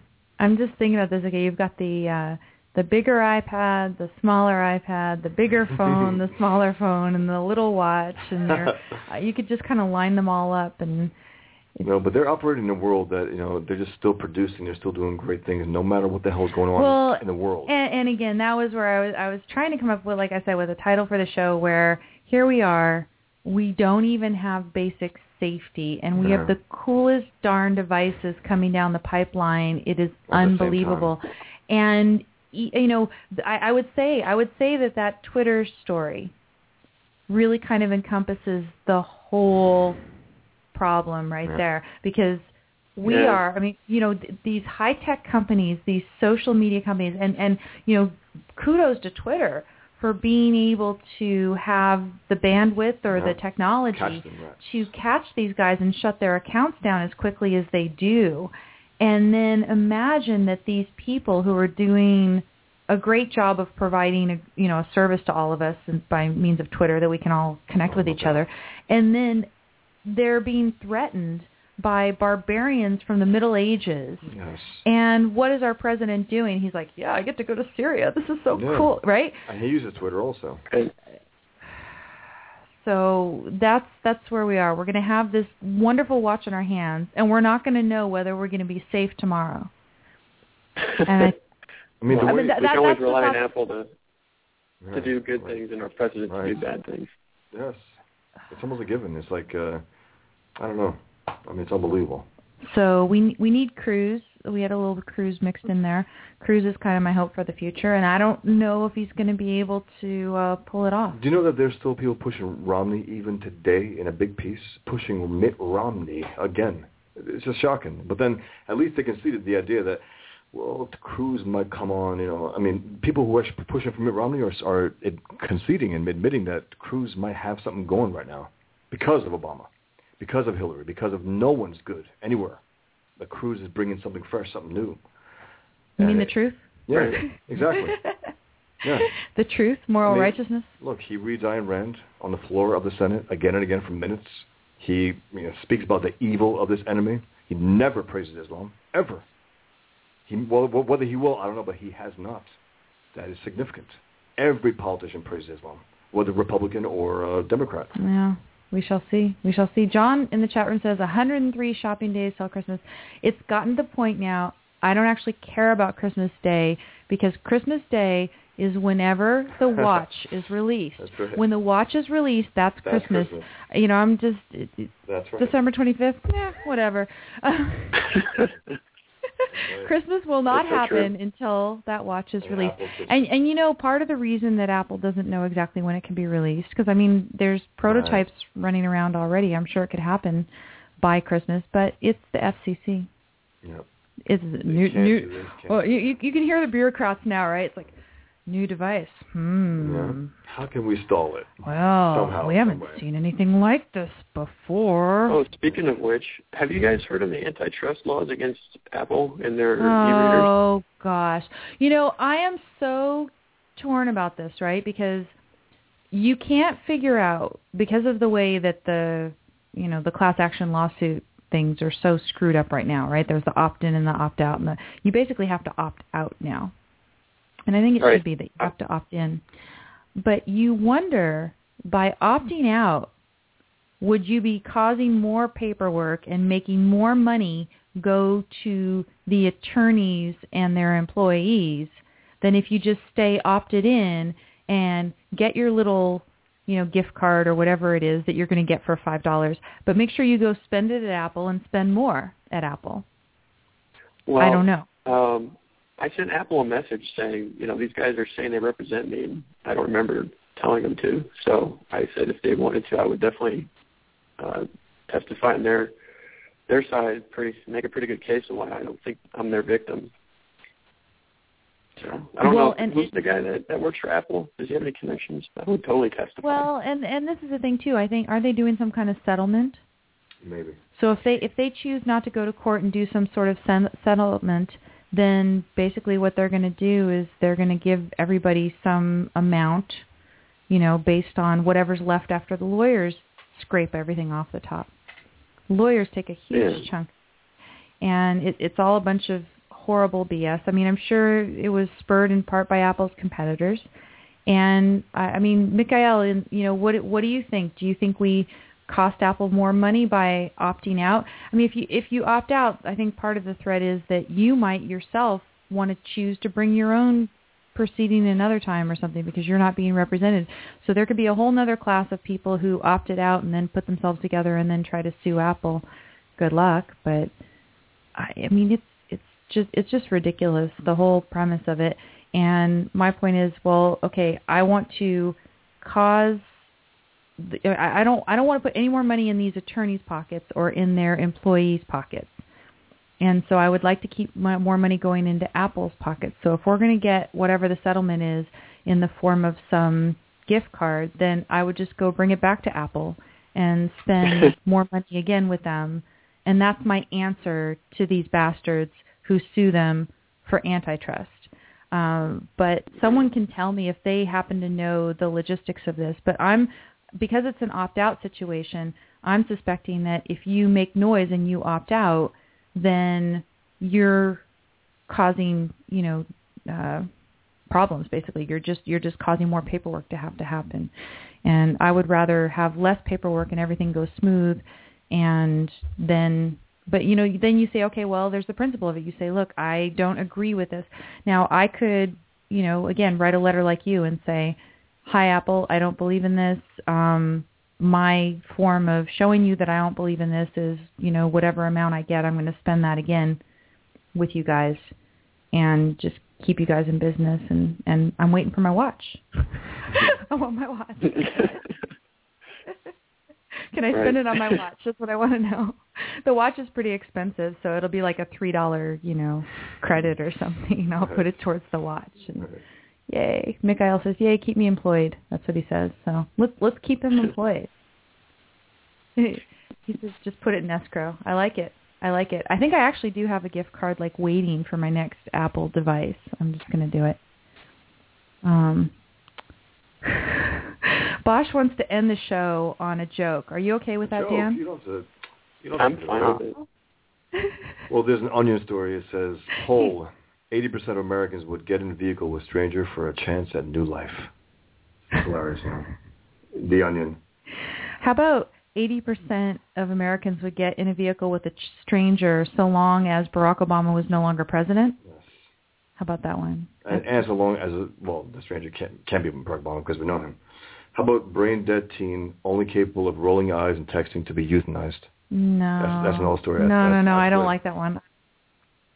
An old story on the Onion. We've got very little time left, Dan. We've got to let you go. But thanks very much for calling again. Thanks, and Dan. Again, thank you for your service, and we are glad that you survived it. So thanks, everyone. Thanks, everyone in the chat room. We, again, stayed on longer than we intended, but we thank you for hanging out with us.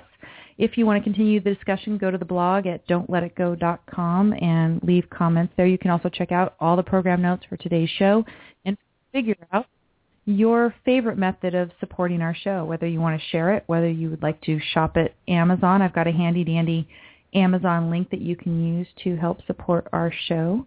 It doesn't cost you anything extra. Just buy what you normally buy, and we get a percentage, so that's always nice. Or you can donate cash directly. We don't mind that through PayPal. We have a link, again, at the bottom of the post for today's show. So thank you. Thanks, everyone, for listening. And we will be back here next week again, and hopefully with a bunch of better news. We want more Apple news. Yes. This is the good stuff. Yes. Watch Apple. Take care, everyone. Have a good evening.